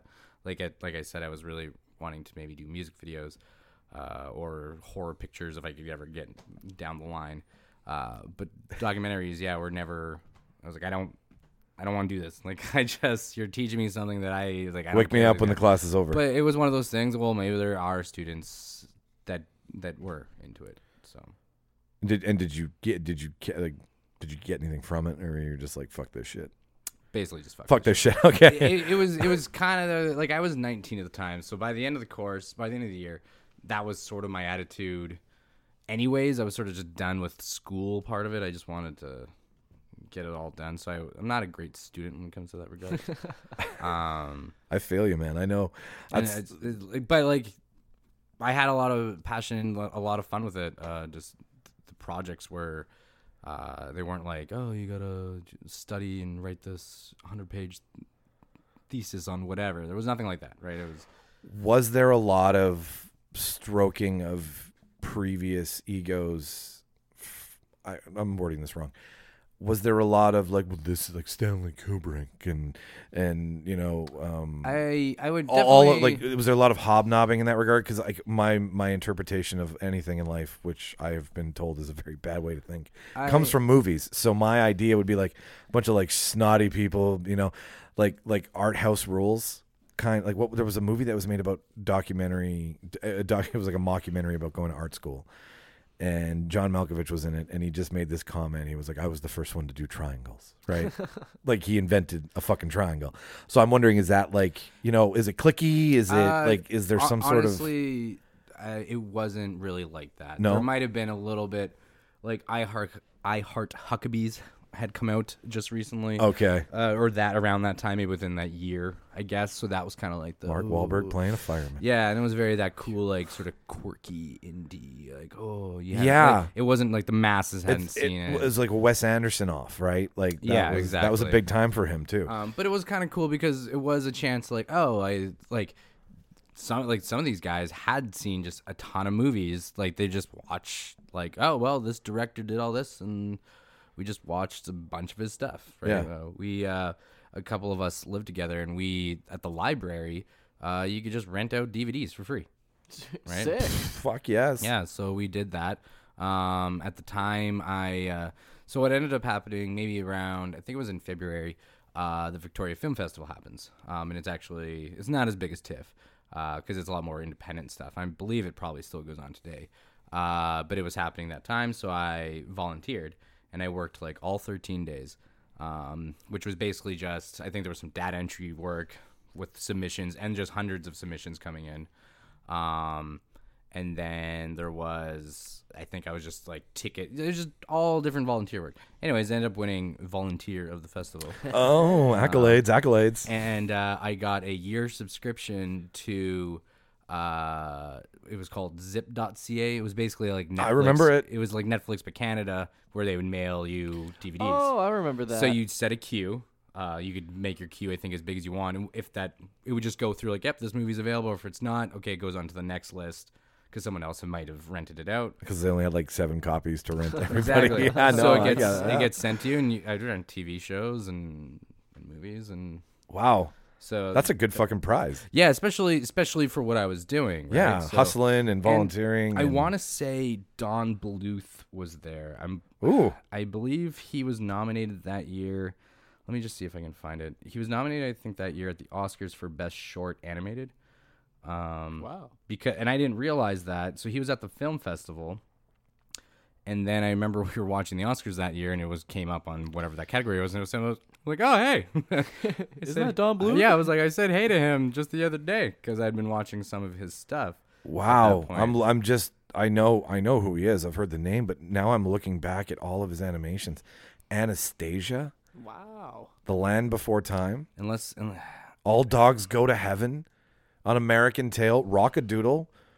The Pebble and the Penguin. Like he did so many animations that were like he wasn't playing in the Disney pool, it seems, but he was playing in that. He was the, I think with the comparison, he was the DreamWorks Yes, that's what I'm trying to say. Disney to DreamWorks Now or whatever was Disney and Don Bluth. He was their main kind of Secret and Nim, I believe he also did. He did Secret and Nim as well too. Thumbelina. That's a resume for sure. He's also played in video games as well. Unless Space Ace and Dragon's Lair. But he was at one of the festivals you were at? You know what? Nope, it wasn't Don Bluth. Okay. No Don Bluth. It was, I believe, this guy. I'm glad we talked about him, though. A different animator. I want to watch The Pebble and the Penguin again just because different of animator, Bill Plimpton. Bill Plimpton? Yeah, not nearly as. He sounds like he has prestigious. love handles. Bill Plimpton. I believe. I'm pretty sure it was him because I was looking up the nominees for the 2005 Oscars, and Don wasn't there, but then I noticed in 2004 Bill was. I'm like, I think that was it. All right, Bill Plimpton movies. What did he do? If I can see his art style, like, yeah. It's Oh, okay. He's done a lot of independent stuff. Yes, but like it's It was Bill Plimpton. Looking at his art, Yeah. definitely Bill. All right, not Don Bluth. Well, I've been telling that story wrong for the last 15 years. Shout out Don Bluth. Anyways, so I met Bill Plimpton. He came at the through. Victoria Film and Festival. I'd been seeing some of his stuff or whatever, and then it was interesting to see the Oscars the following weeks or whatever, and be like, oh my god, I just saw him. I just saw your shit, dude. Yeah. What did you have? Like anything new? You're always forming opinions and ideas in your head. So did you have some sort of opinion of what you were walking into? And then when you got there, it was like spot on its head. Or were you pretty spot on with what to expect with the experience of film school? Yeah, like you were like, did you have these giant ambitions that kind of changed when you got there because of your perspective? I remember one thought before I went to film school. Spider-Man 2 had just come out that year, and I was like, man, maybe by the time Spider-Man 3 gets in production, I could be involved somehow. And I think it came out in 2007, so I had like 3 years to get my ass in gear and get on Spider-Man 3. And I think I remember thinking I'd put Venom in it, and sure enough, Venom was in it. I'd put Venom in it. Yeah. Well, that was why all the fans wanted Venom in it, and so they put it in it. I do remember thinking that. Obviously, that never came to be. But there was no set goal. Like, okay, once I'm all done this, I want to, move to Vancouver and take what I've learned here. Because and you finished, right? You did the whole course. Yeah. Like okay. I was there to the end. But I think I sort of ran out of money by the end of that summer because I still wasn't working, and I was like, well, I guess I'll just move back to Brandon and that was back to the ranch. Yeah, basically. And that's where I lived for the next 4 years. So yeah, I kind of fell out of it. But 2 years later, it's not like it just all disappeared. 2 years later, I got into media production in Brandon for TV. Okay. Like journalism. Oh, TV nice. Journalism. Yes, because you've mentioned to me before in passing because we don't do any backstory at the Real Debaters on any of us. We just learn who we are as we go. But you've mentioned that you've done camera work before, and I was like, I'll ask him about that one day. Well, yeah, I worked in TV news for 10 years. Okay. Excuse me. So I took a media course in Brandon, which was a 2-year course, and definitely some of the tech side of stuff. I was able to kind of use that knowledge from film school. Sure, yeah. And everything. Learning camera. Yeah. Work, and okay, so just back to like sound off some of the courses that you would take, because that's what I'm interested in, because I briefly, I can't stress this enough, briefly did a moment in the military. And I did all of basic up until the last week, and I got into a little battle school, and then there was some medical stuff about how apparently I wasn't allowed to take Ritalin while I was and I had done it right out of high school, so I was a Ritalin child, so I was a little worried about taking another thing and not doing well at that thing. So I had weird courses like PT, and then drill class, and then compassing, and then winter survival, and spring survival, and then more PT. So like, what are the daily classes that one has? Like, what's a day of film school? Like, are you all over the... I imagine it was like every Tuesday was this and everything, so it wasn't like every day was always the same things. And like there was terms, if I remember correctly, so by the second term, like, okay, now we're going to be teaching you guys about this aspect or whatever. Okay. Some of the main ones was cinematography or directing of photography, which is like your main, like there's the director and then the DOP who explain the difference. Well, the director, it's his vision, and then he tells the DOP, this is my vision, and then the DOP does it. Okay. And the DOP is in charge of like the camera guys. So I know this just recently. This isn't something I had known for a while. We are at the hour and 15-minute mark because the cats are coming out. I love this. You can set a watch to these fucking 3 things. To anybody tuning in for the first time, my cats come out at the hour and 15-minute moment and say, you're interrupting my nap. I want to go nap without you assholes talking all the time. Back to film school. So I totally brain farted. I believe we were talking classes. Classes, yes. Director of photography. Director of photography. So, like, is the director the CEO? Would that be like a great comparison? No. That'd probably be like the producer. Okay, so the producer's the CEO, and then the director's the underling. The director's like the station manager, I guess. Okay, or the owner. Owner, maybe. All right. I've never really thought about the comparison. It's weird, the hierarchy, how it all works, right? Because you'll have your producer, who's the one that's in charge of hiring your main sort of people, like your director. Well, probably your director, and then if the director is just some nobody, then you probably got to hire a director of photographer. But the director or the producer, if I remember correctly, also has to secure financing. Where's all this money coming? So you got to find executive producers. That go, you're like, hey, this is our movie pitch, and they're like, okay, well, here's $100,000, go ahead. So the executive producer's the money, where the producer's the one. There's the joke. I think there's the joke. What is it, Simpsons or Futurama, where they're like, oh yeah, an executive producer. It's just the name, and then they put up it because it really is. They generally, unless we're talking super high up Disney movies, generally they don't probably have a lot of say. They probably it's like almost like a passion project for them. Because a lot of times when you see like, oh, Seth Rogen presents, he just like probably endorses it. It's basically, it is basically an endorsement, but with some money. Okay. I've always had my assumptions about this. That one I was wrong on, but... I was going to say, they do give the money, so I'm sure it probably still happens that they do try to like, no, I think this actor should be it, or this scene, we got to have a scene like this. They probably dabble, which pisses off the producer or pisses off the director, especially the director, because like, no, this is my vision, and they're like, well, it's our money. So, let's see what your vision does without our money, right? And that's where the art and commerce argument, I guess, happens. But then you also have first assistant directors, I believe they were. Those are the guys that are really the most vocal on set. They're the ones that are like keeping shit going. It's not the director that's like, okay, guys, we got to hurry this up. It's the first assistant director. It's a heavy chain of command. It's a huge chain of command. And because then each little department has its own head, and each department won't touch anybody else's shit. Oh no, union. like the lighting lighting guys aren't touching anything to do with set moving or anything like that. Yeah. It's its own thing. It's a lot of you work probably like you're not working like a full 8-hour day of extensive labor. You do a little bit, probably heavy lifting here and there.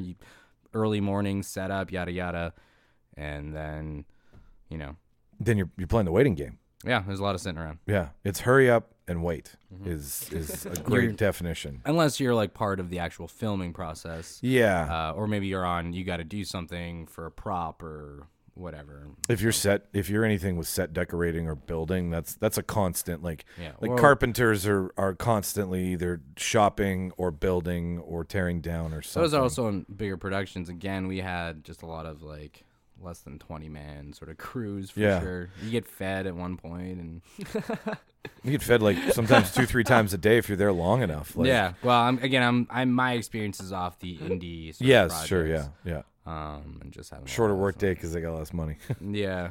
And unfortunately, nothing of really noteworthy at all that I was involved in.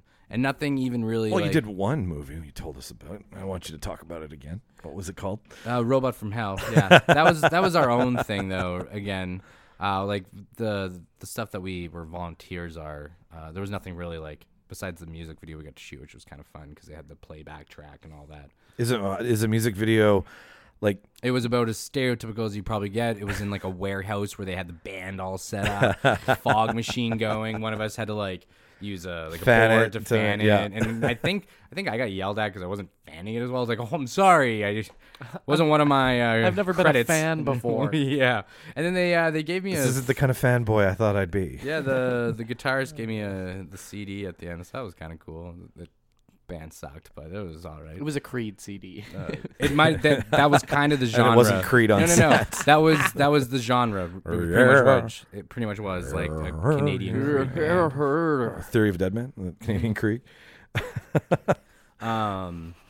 Is it when you say playback track? Do you mean like so they're just playing their instruments and then the track is playing in the background? Yeah, the drummer might be the only one kind of making any sound because he's got to hit what he's part of the drumming is the hitting cymbal. the He things. does actually have to drum. Yeah, exactly. But How do the you guys fake drum? like the guys might their guitars aren't really hooked up. It might look like they're turned on and stuff, but they're all. How do you like get into How do you get into what you're doing if you're not doing it? You're just singing along to your own song, and I've always wondered that because again, I wasn't in the process of what the director was going over with the band. Like, okay, you guys got to really make it like you're. You guys gotta look cool. Yeah, you got to make it like you're rocking out in front of a crowd that's not there. Yeah, because we're gonna have swooping like pans and all. It's gonna look funny if you're just standing still with all these action shots, unless with no action. Unless that's the style they're going desired for the video, effect. Yeah, right? yeah. And you'll see a lot of music videos. That's what they'll do, right? Like, oh, okay, that's ironic, or that's like what they're James going for. Blunt.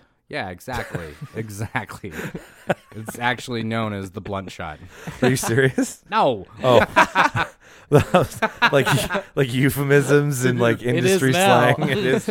It totally is. When an artist is just standing there in a music video, that's the blunt shot. You're beautiful. You're Okay. beautiful to me. Bad Robot. Like, what was it? Because we started this whole thing by kind of chatting about it. Robot from Hell, yes. Robot from Hell, and we didn't get to see the second part because of a YouTube algorithm. And decided to fuck you. Yeah, so I'll just start from the beginning. I think it was all inspired, if I remember correctly. We had found this RoboCop helmet, I guess, like a knockoff brand or just a cheap plastic toy of it at a Valley Village. So we bought it, and then I just sort of wrote a script to it, basically about a robot being banished to hell and then coming back and wrecking terror on two guys in this video. Yeah, and so Solid. yeah, I was trying to show Solid you guys. base, Yeah, I was trying to show you guys, and we watched part one, which doesn't really even end on a cliffhanger. It's just sort of like the scene ends, and then I'm pretty sure part two had been taken down because of all the music that I had used in that second one. Illegally. It's kind of like props to me for splitting where I did, because there's a Smashing Pumpkins song that comes on not like 30 seconds after where we ended. Okay. So had I had just cut that Smashing into the first part, So that it would- might have been taken down. That was as after well. John immediately gets them lost. Yes, the one character gets the duo lost. The robot shows up and kills the one guy, the guy that got him lost. Kind of his Good. punishment. Oh, when they're the best part is there's a death scene where Chad is holding John in his arms, and we're all buddies. So the two actors are trying not to laugh, and you can see in the over the shoulder shot, Dan, who plays Chad, you can see like his cheeks kind of risen because he's just smiling as his buddy Regan is on the ground trying to be like, I'm sorry about the milk. It's like, don't worry about it, man. Don't worry about the milk. But it's too funny. Yeah. Oh yeah, that took a million takes. And during that scene, I have a loop of Johnny Cash's version of "Hurt," like the guitar, like just sort of playing It's in the background. Great song for a dramatic scene. Yeah, and then the whole end credits is just Peter Gabriel, and you should have got sued. Yeah, now they just took it down. They're like, this isn't worth. But I think it had 600 views. The first Robot from Hell. The first Robot from Hell Part 1 had just over 600. And I was keep enjoying it. Well, if people keep asking, like, why is there two parts? Like, how long was this thing? It was only 10 minutes, but YouTube at the time wouldn't allow me to upload the full 10 minutes at once, so I had to split it in half. Fucking YouTube. Was that at the time when the YouTube logo was just like the old-timey TV? It might have been. Classic. That was a great logo. I liked it. I don't know why they changed. I want apps to, let's fall off the rails here for a second. I want apps to do what hockey teams do with the classic jersey. I want them to go back to their classic original form. I don't think we're that nostalgic yet. No, you don't think so? For Instagram's logo from 2 years ago. We're just getting out of the 80s into the 90s again, and then it's going to be the OOs. We're on our way up. Okay. Yeah. All right. So I'll just have to wait a bit. Yeah. All right. Once Stranger Things is over, we'll be officially into the 90s nostalgia and then on into the OOs after that. Oh, I get it. Okay, so when a show or a movie really celebrates a timepiece, then it kind of rolls traction. That's just how our culture does it now. Okay. Yeah. That's true. Back in the day, they just had their own culture. Okay, one last question here. Yeah, shoot. You went, and you've got an idea of it. What would you... Now knowing that you've gone, would you go, or could you have figured it out on your own? Like, could you have picked up the skill because you had a desire, or was it a good move? A big thing also in the industry is networking, which I didn't really do any of, so I didn't really get anything out of that. Unfortunate, as opposed to say my comedy that I've been doing for the last 2 years, networking there has been huge, and it has helped. So yes, when anyone says network, don't brush that off. Network, because it really does come down to who you know. But I had a friend that I met in media production, and she had mentioned she had thought about taking film school. And I honestly told her, I was like, don't. Take the money. Buy a house. Yeah, take the money. Yeah, hell, buy a house. Take the money. Especially now, 15 years later, with how easy it is just to go on YouTube and probably watch like a series on the ins and outs of filmmaking for free, right? Yep. You just sit there and they'll give you all examples of different directors and how they did this and how to light a scene or how to shoot outside or all these different things you might never, like how to frame a shot, all these things for audio, where to put mics in like an outdoor scene. There's a million little things. I am 100% a product of the YouTube do-it-yourself Google video process for this whole entire podcast. Like I don't know anything about sound editing. I figured it out as I went along because I'm like, there's Steve. Yeah, told me a ton of times. It's like, just YouTube it, man. And I like, and you feel kind of silly after because you're like, yeah, you just have to YouTube it, man. Somebody somewhere knows how to do it. Yeah, it's funny. Like I downloaded what's the program? Blender, I think it is. It's a 3D modeling program. Yep. It's free. And then I just went on YouTube and I watched for like an afternoon on just like the ins and outs of, how to make a 3D use Blender. object. And it wasn't even really a thing. I think it was a Blender how to. And then I just made some like fun like objects and props and stuff like that. I was like, wow, this is free. And there's probably people that are now paying thousands of dollars to be taught this, which... Again, it does come down to the networking after that because I'm not making any connections just sitting on my bed with my laptop. You're making 3D models of great shit, but it's not going anywhere. But the thing is, so like take that $15,000 that you would spend on school, which isn't even accommodations or food or anything for the year. It's no life. That's just bookwork. Go out now, and especially nowadays, you can get like a consumer high grade camera that looks great. Sure, it's not going to look like maybe like a Hollywood movie, but you could still have a really good camera right out of the gate. Get yourself some editing software, and then maybe you have money left over to pay some actors to be in your thing. Okay. It's just interesting because like, Watch a lot of movies too.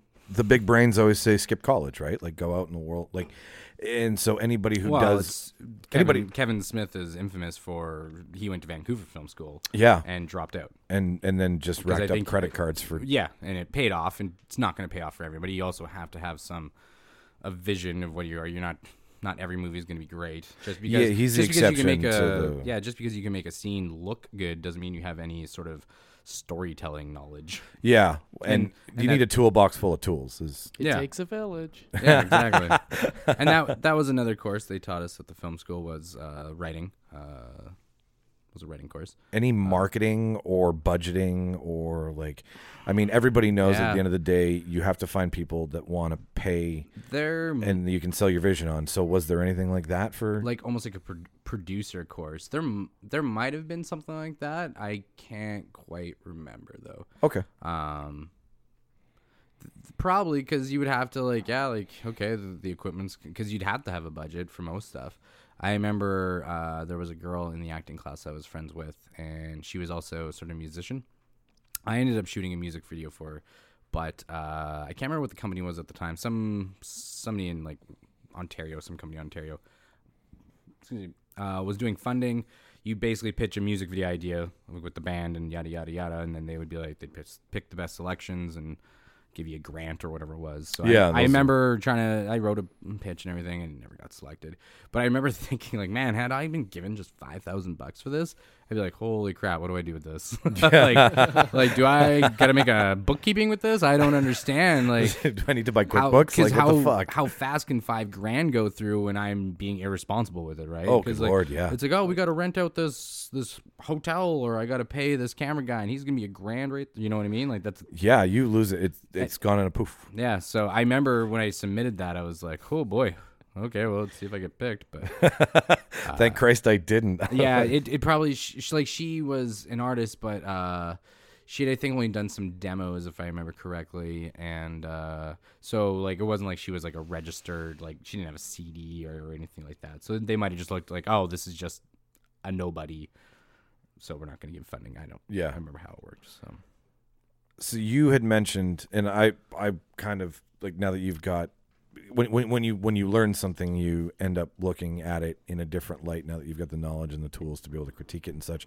And you were saying something earlier that you wanted to talk about how the films of the times that you were in film school, like what have you, now that you've got a little bit more of an eye than the natural layman to this, like, is there any, like what you were mentioning it earlier, so I'm just kind of trying to bring it up and see how it fits into it all. My kind of favorite movies have not really changed even from 2005, like or 2004, 2005, because like I said, Spider-Man 2 had just come out the previous summer. Okay. The Lord of the Ring movies had just wrapped up like the following year, or the previous year, sorry. And then we were going in 2005. We had huge hits like Batman Begins and Star Wars 3. Episode 3. So and Revenge of the Sith, which was obviously huge, and that was I remember coming out of Revenge of the Sith at the time. Not to be a dead horse about the prequels or anything like that, but I remember coming out and I'm being like, yeah, I'm gonna go see that again. And it was about 5 years later I caught it again on Spike TV. So I didn't. Revenge of the Sith, which now has a very hardcore following, well, at least on Reddit, unless it's just everyone being ironic. Also possible. Well, I think at first it was, and then it actually does, because now 15 years later, if you were 8 at the time, you're now 23, and maybe you loved it as a kid, and it's just a movie you love now. I did not. Oh, there you go. Yeah, no, I remember thinking, so I was probably just 19. I remember thinking like, yeah, I'll go see it again, and I never did. Batman Begins definitely paved the way for the Nolan. For myself, just getting into Nolan, I remember when that came out. Is it that long ago? 15 years. Wow. Yeah. Well, Batman Begins came out in 2005, so that was about 14 years ago. What was he coming off of? What the hell did Nolan do before that? I want to say it might have been Memento. Oh, no, Insomnia. With I think it was Insomnia with Robin Williams and Al Pacino. Is that him? Yeah. No.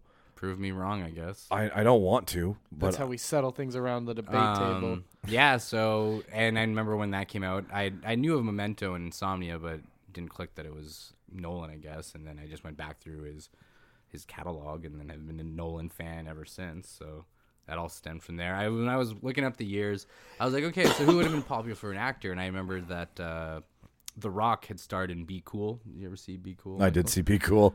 With John Travolta, the sequel he's to, great. to Get Shorty. Get Shorty, yeah. Yeah. So, and I was like, oh, was that like his first kind of major role? And then I looked it up, I'm like, nah, he was in Walk the Line, The Rundown. And when did The Rundown come out? 2003. Okay. And then he was also in Scorpion King. I'm like, oh, yeah, okay. But I'm like, here we are. He is the Scorpion Yeah, I was like, here we King. are 15 years later, and he's one of the biggest stars in the world. The biggest. Yeah. Yeah. I don't Yeah. think there's anybody more bankable right now Who's- outside of your typical blockbuster series and like your go-tos. I think he's the man. I love him. It I think seems like he'll just do any movie. he will, but I think it's because of that personality that is so tangible and you can use it and They like seeing people, his fans just like seeing The Rock on screen. yes. The He persona plays, that he like- brought to the ring is what he brought to this movie screen. Yeah. And yeah, if in the next 2 or 3 Rock movies he doesn't drop an elbow on somebody, like I can't believe they haven't written it in yet, where it's just an obvious like I think he he runs has from rock one side of the bottom. room to the other side of the room and then just looks at himself, breaks the fourth wall, looks into the camera, and then drops an elbow. Is this what you want, you animal? Right? Like that's all I want is that little like just nod to, this is where I It's like came how from. Hulk Hogan used to use wrestling moves in his old movies. 100%. What was the one? Thunder of Paradise, where he was like a commando. Do you remember that one from Yeah. the 90s? Do you remember Three Ninjas? Yes. Beautiful Yes. Well, Beautiful. now John Cena's paving the ways in that Right? firefighter movie. 'Cause Yeah. Every wrestler has to make their like cringy kids only movie. It's a great way to get them. I think it's the lubricant that gets them. Puts asses in the seats because who likes wrestling? Kids. So if they do a kid movie, I like wrestling. I do too. We're all giant kids, though. I mean, let's not pretend here. You're right. But I'm just saying, if you're gonna get noticed in the movie industry, you're right, Chris. Like the cringeworthy nanny kid, big babysitter style movie. The Rock was in, what was it, Tooth Fairy? The Rock was in Pacifier. That's the Vin passive. Diesel. That's Vin Right, Diesel. same- But like same guy. those He didn't guys, wrestle, Come on. Well, yeah. It's about It's a family. factual show. So before we end this, your suggestions on movies that you think people really need to see. Give me 3 movies What from that from year? that year, from any year, I from can't- what your I don't catalog. know. Like, what do you think? I always remember like one of our film studies class. I think it was the same guy that told us for the project to watch 28 Days Later. One of the topics we covered was Japanese cinema. He was big into that, and he would show us like hardcore shit, like in class, where it's like I don't know if I'd want to watch this. Like, Isn't like we Battle were- Royale? Was that? Yeah, Was that in I the- was actually gonna suggest the Japanese Battle Royale, which is basically Hunger Games. Was a lot of the comparisons when it was coming out because it's a bunch of kids, class that are all trapped on like an island. They all have things around their neck, so if they try to escape or do something weird, they'll get blown up.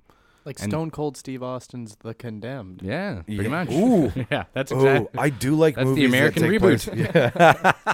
I like those movies though. I really do. Battle Royale really like. They're it's in fun. my- Yeah, he showed us a lot of those. He introduced me to the Suicide Club, which is like a psychological thriller from Japan, where it's like teenagers are just killing themselves, and it follows a detective who's trying to figure out why. But Turns it's out not they're just depressed. it's not just like if it was an It's American. not hard to figure out. Yeah, like they're showing like the movie opens up with a group of students just jumping in front of a subway train, Motherfucker. and it's graphic as fuck. And he's just showing us this stuff, and so I always remember that kind of stuff. And that it was sort of at that time I've sort of gone away from being as hardcore into film as I would like to. And I just don't have as much time as I really want to dedicate. Can I ask you something about that? Yeah. Because I find, and I'm not just saying this because she's in the other room right now, but Shauna's taste in movies is she likes the really weird, quirky art house, independent stuff. I used to love that. I was all over that. There was like I've got 3 hard drives, like 8 terabytes worth of cinema. How I obtained it, I'm not willing to put that on the record, but I have it, and if you look at it, it goes from like really independent to a little bit bigger to eventually now where my knee jerk is blockbuster, big event, Well, $1 billion club movie. But I really want. Go ahead. I've fallen into the trap of like a movie like The Big Blockbuster. Like, okay, I'll just put it on Netflix because it's easy just to digest and watch right now. And if I fall asleep, well, I can just pick it up later or just never watch it again because it wasn't that great. Fuck it, yeah. And I always say like, there's certain movies like, oh, okay, I want to just make time for that. I want to actually just sit there and watch the whole thing, and then I never do, and it's getting worse and worse and worse. And yeah, like I was getting into the Japanese cinema where I was discovering different directors and then just trying to find some of their movies and stuff like that and just going that route. And now I don't really do that as much. I think the latest one I did was I never pronounce his name right. The director of Thor and Taika Waititi. Yes. Once I saw Thor, I was like, okay, let's fucking see what the rest of the stuff is. Wilder People? Yeah. I watched that and What We Are in the Shadows, and I want to go see JoJo. I want to see JoJo Rabbit too. looks Yeah, great. JoJo Rabbit. Because that's a movie I'm like, okay, I like this director. Let's go see it just so it supports that people want this kind of movie. We don't just want huge, big blockbuster movies. But what's great with what Marvel has done is it's introducing all these like directors that now can go off and do their like, own cool little project in their way, and Disney's like, okay, just do it, just maybe don't make it super offensive. And Taki is like, okay, I'll just put Hitler in the movie, I guess. Well, he directed the whole movie dressed as Hitler too. He Yes. he just talked about that last What week. did Todd Phillips say that you can't do comedy anymore? Yeah. Yeah. What a dumbass. Yeah, but then the Joker made $800 million. Yeah, I know, but so- what a jackass thing to say. Yeah. It's everybody. I think when one of them starts talking out their ass, I think they like it's a domino effect. I think Scorsese has caused a lot of people who should just like it's like, hey, Scorsese's using this time to say some offensive, stupid, dumb shit about how Marvel isn't cinema. Todd Phillips, I'll jump on that train too and express my opinion They're about just comedy. being old man. Yeah, right. It's old guard, new guard shit is what it is at the end of the day. But yeah, okay. I'm trying to like if we're sitting here and we're gonna watch something and I'm like, well, is there something that you? Let's go see Jojo Rabbit. Well, yeah, but I asked her if we wanted to go see a movie the other night, and it was Jojo Rabbit. We just were too lazy. But I'm like, that's a conscious effort to not go see Rambo, right? Because Rambo's calling to me, even though it's shit, right? But it's Is calling there a me. new Rambo out? There is. It's the final Rambo. Oh my god. You know Yeah. what? They've been saying it's the final Rambo like 5 Rambos ago. I know, and that's how Wasn't they the get me second- back. Which one's is First Blood the actual first one, or is that the stupid? Rambo Okay. is the first I didn't know one. if, like, It's the first and last blood. Yeah. First Blood Part 2. Yeah. Which like Well, if they had called, what's the new one called? Last Is it blood. just called Rambo 2019? Because I hate that. no, it's Rambo it's not one of 2K? those. I hate it when they do that too. Like Jason Toby's in 3 it for some reason. Jason 2000 or something. Build your like that. team. Rambo X. Where Rambo is it? goes to space. I think it got knocked out of contention. the Martians. And Hey, Adrian. Oh, you're dead in another movie. And then, of course, it'd be like Rambo versus the Terminator. Rambo. Were you ready for it, Chris? Rambo, Last Blood. Okay, I was gonna told say. you! I was gonna say. Jimmy, if it's you called call- Last Blood, then it might actually be I the was last fucking one. joking. It all comes around. He now becomes a cop, and he pulls over some guy from Iraq or something like that, and he's chasing after Wow. that guy. And now it's like full circle. Oh, because it's gone back to the one that 'Cause was that's- shot in British Columbia. Yeah, because that's in the how mountains. that's the how the plot whole of the thing. first Yeah, one. He that's the gets plot of detained the first one. for whatever reason. I can't remember. They detain him because He's a they drifter. They don't want him in a small town. Right, He they was want to born kick him to out, walk and alone. then he snaps, and Yeah. He has- so that's this new one, PTSD, this new essentially. one, he's now settled down in some mountain bum ass town in some Afghan.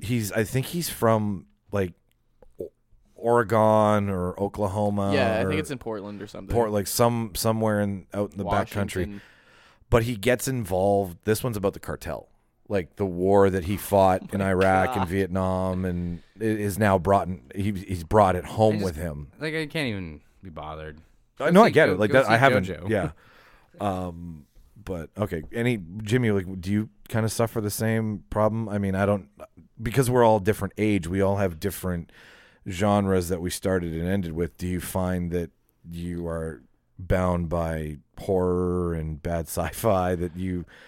I like knowing that if I go to the theater and nothing looks interesting, I can always just fall back on a scary movie. Yeah, okay, all right. Whether it's good or not, I'm like, at least it scared me for an hour and a half. That's fine. Totally. I don't know. I feel weird paying for like big blockbuster movies and stuff and going to the theater and paying for those. Do you feel a little cheap? It makes me feel dirty. Right. It does in the sense that there's a lot of talk, and I mean, and this is only in my respected opinion, which goes super far.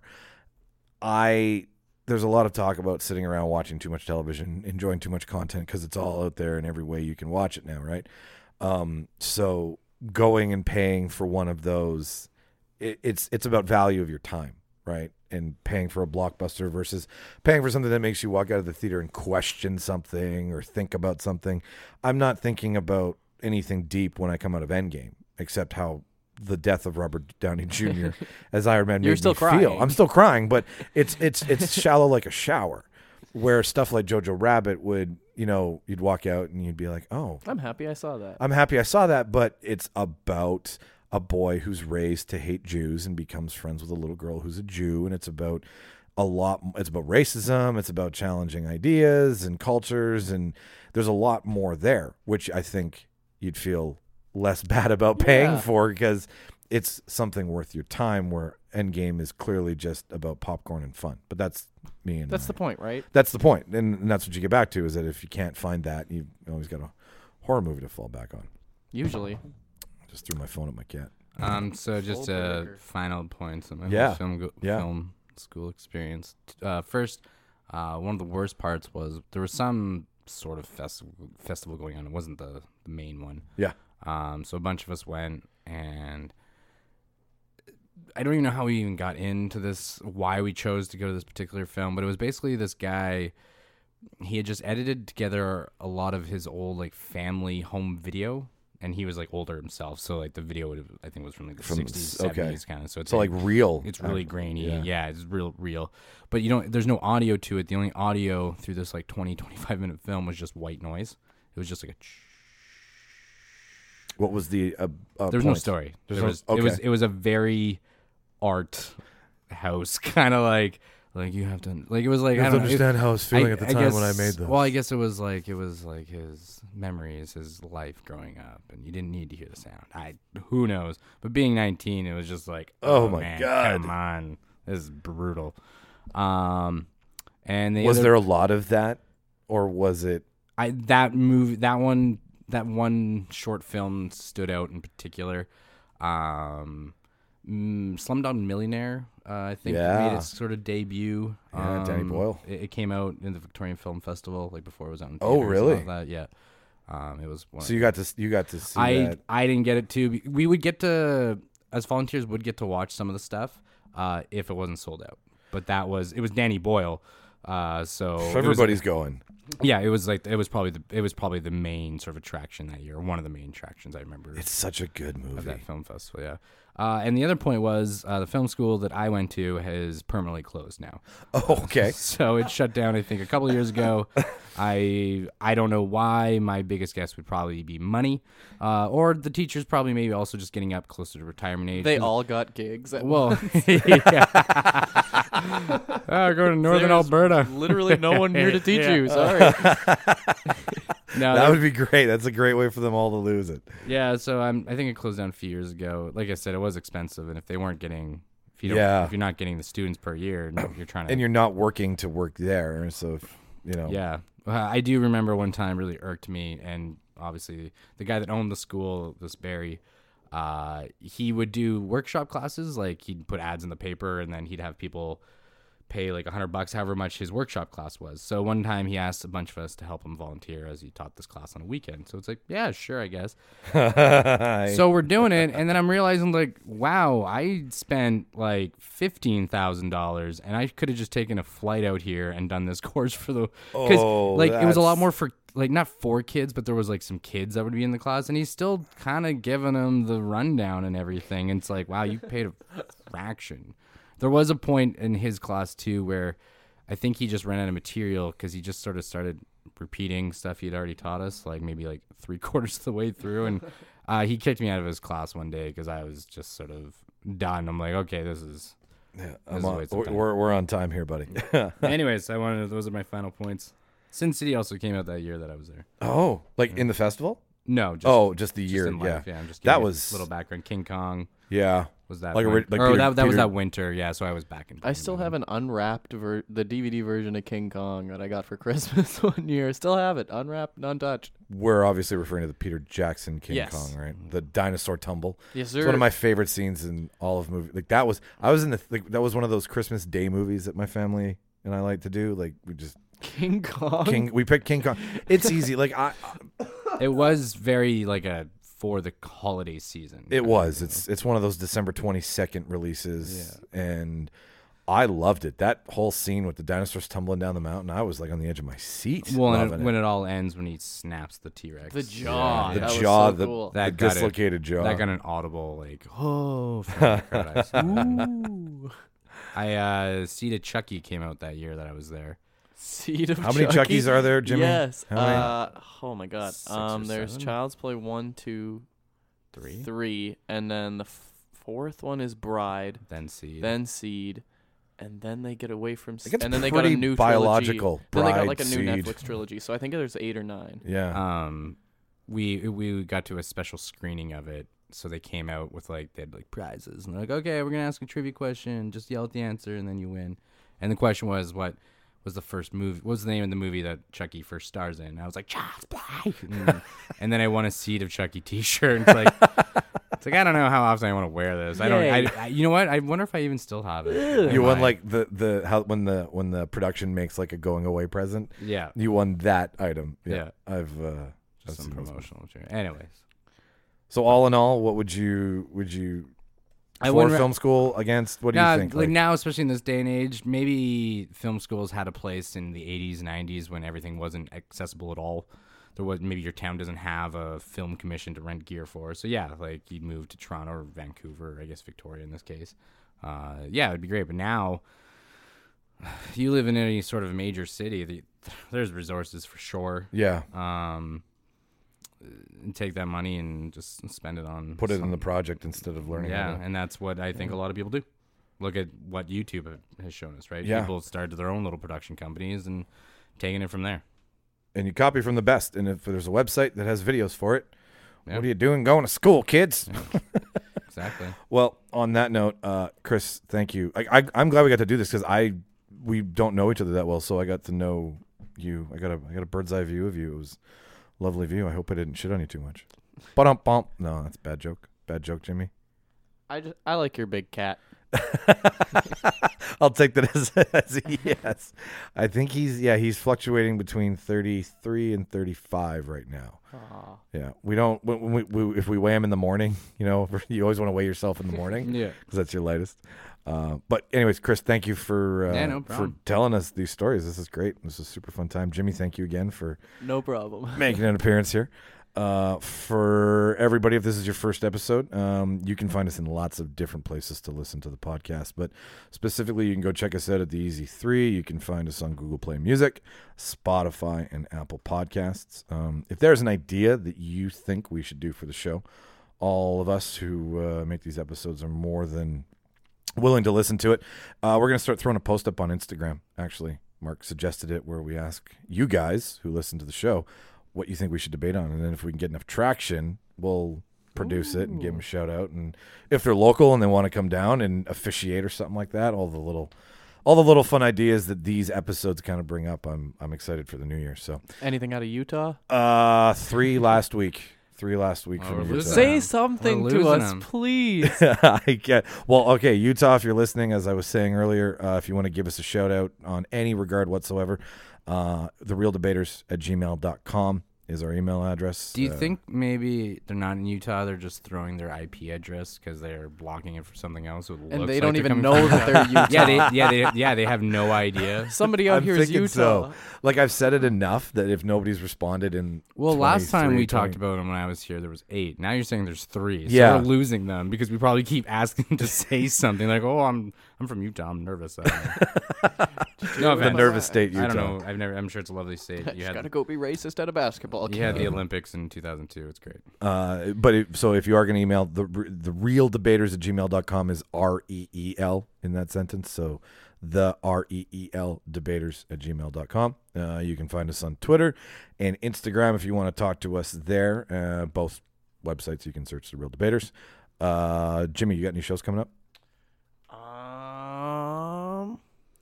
I think I'll just be on the. I'm opening for Nick Nemiroff in Gaffers and Lockport on November 27th. That's gonna be a lot of fun. So come to that. Perfect. I would. I'm in Orlando that week. That was more for the audience, Michael. Oh, okay.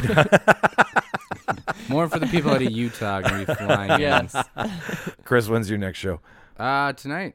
Oh, sweet. In 3 hours, 4 hours. So okay, well, by the time this airs, it might. Up. Okay, yeah, I can see it in your eyes now. All right, everybody, thank you for tuning into another episode. I've been Michael Petro. Jimmy Skinner. Chris. And we're going.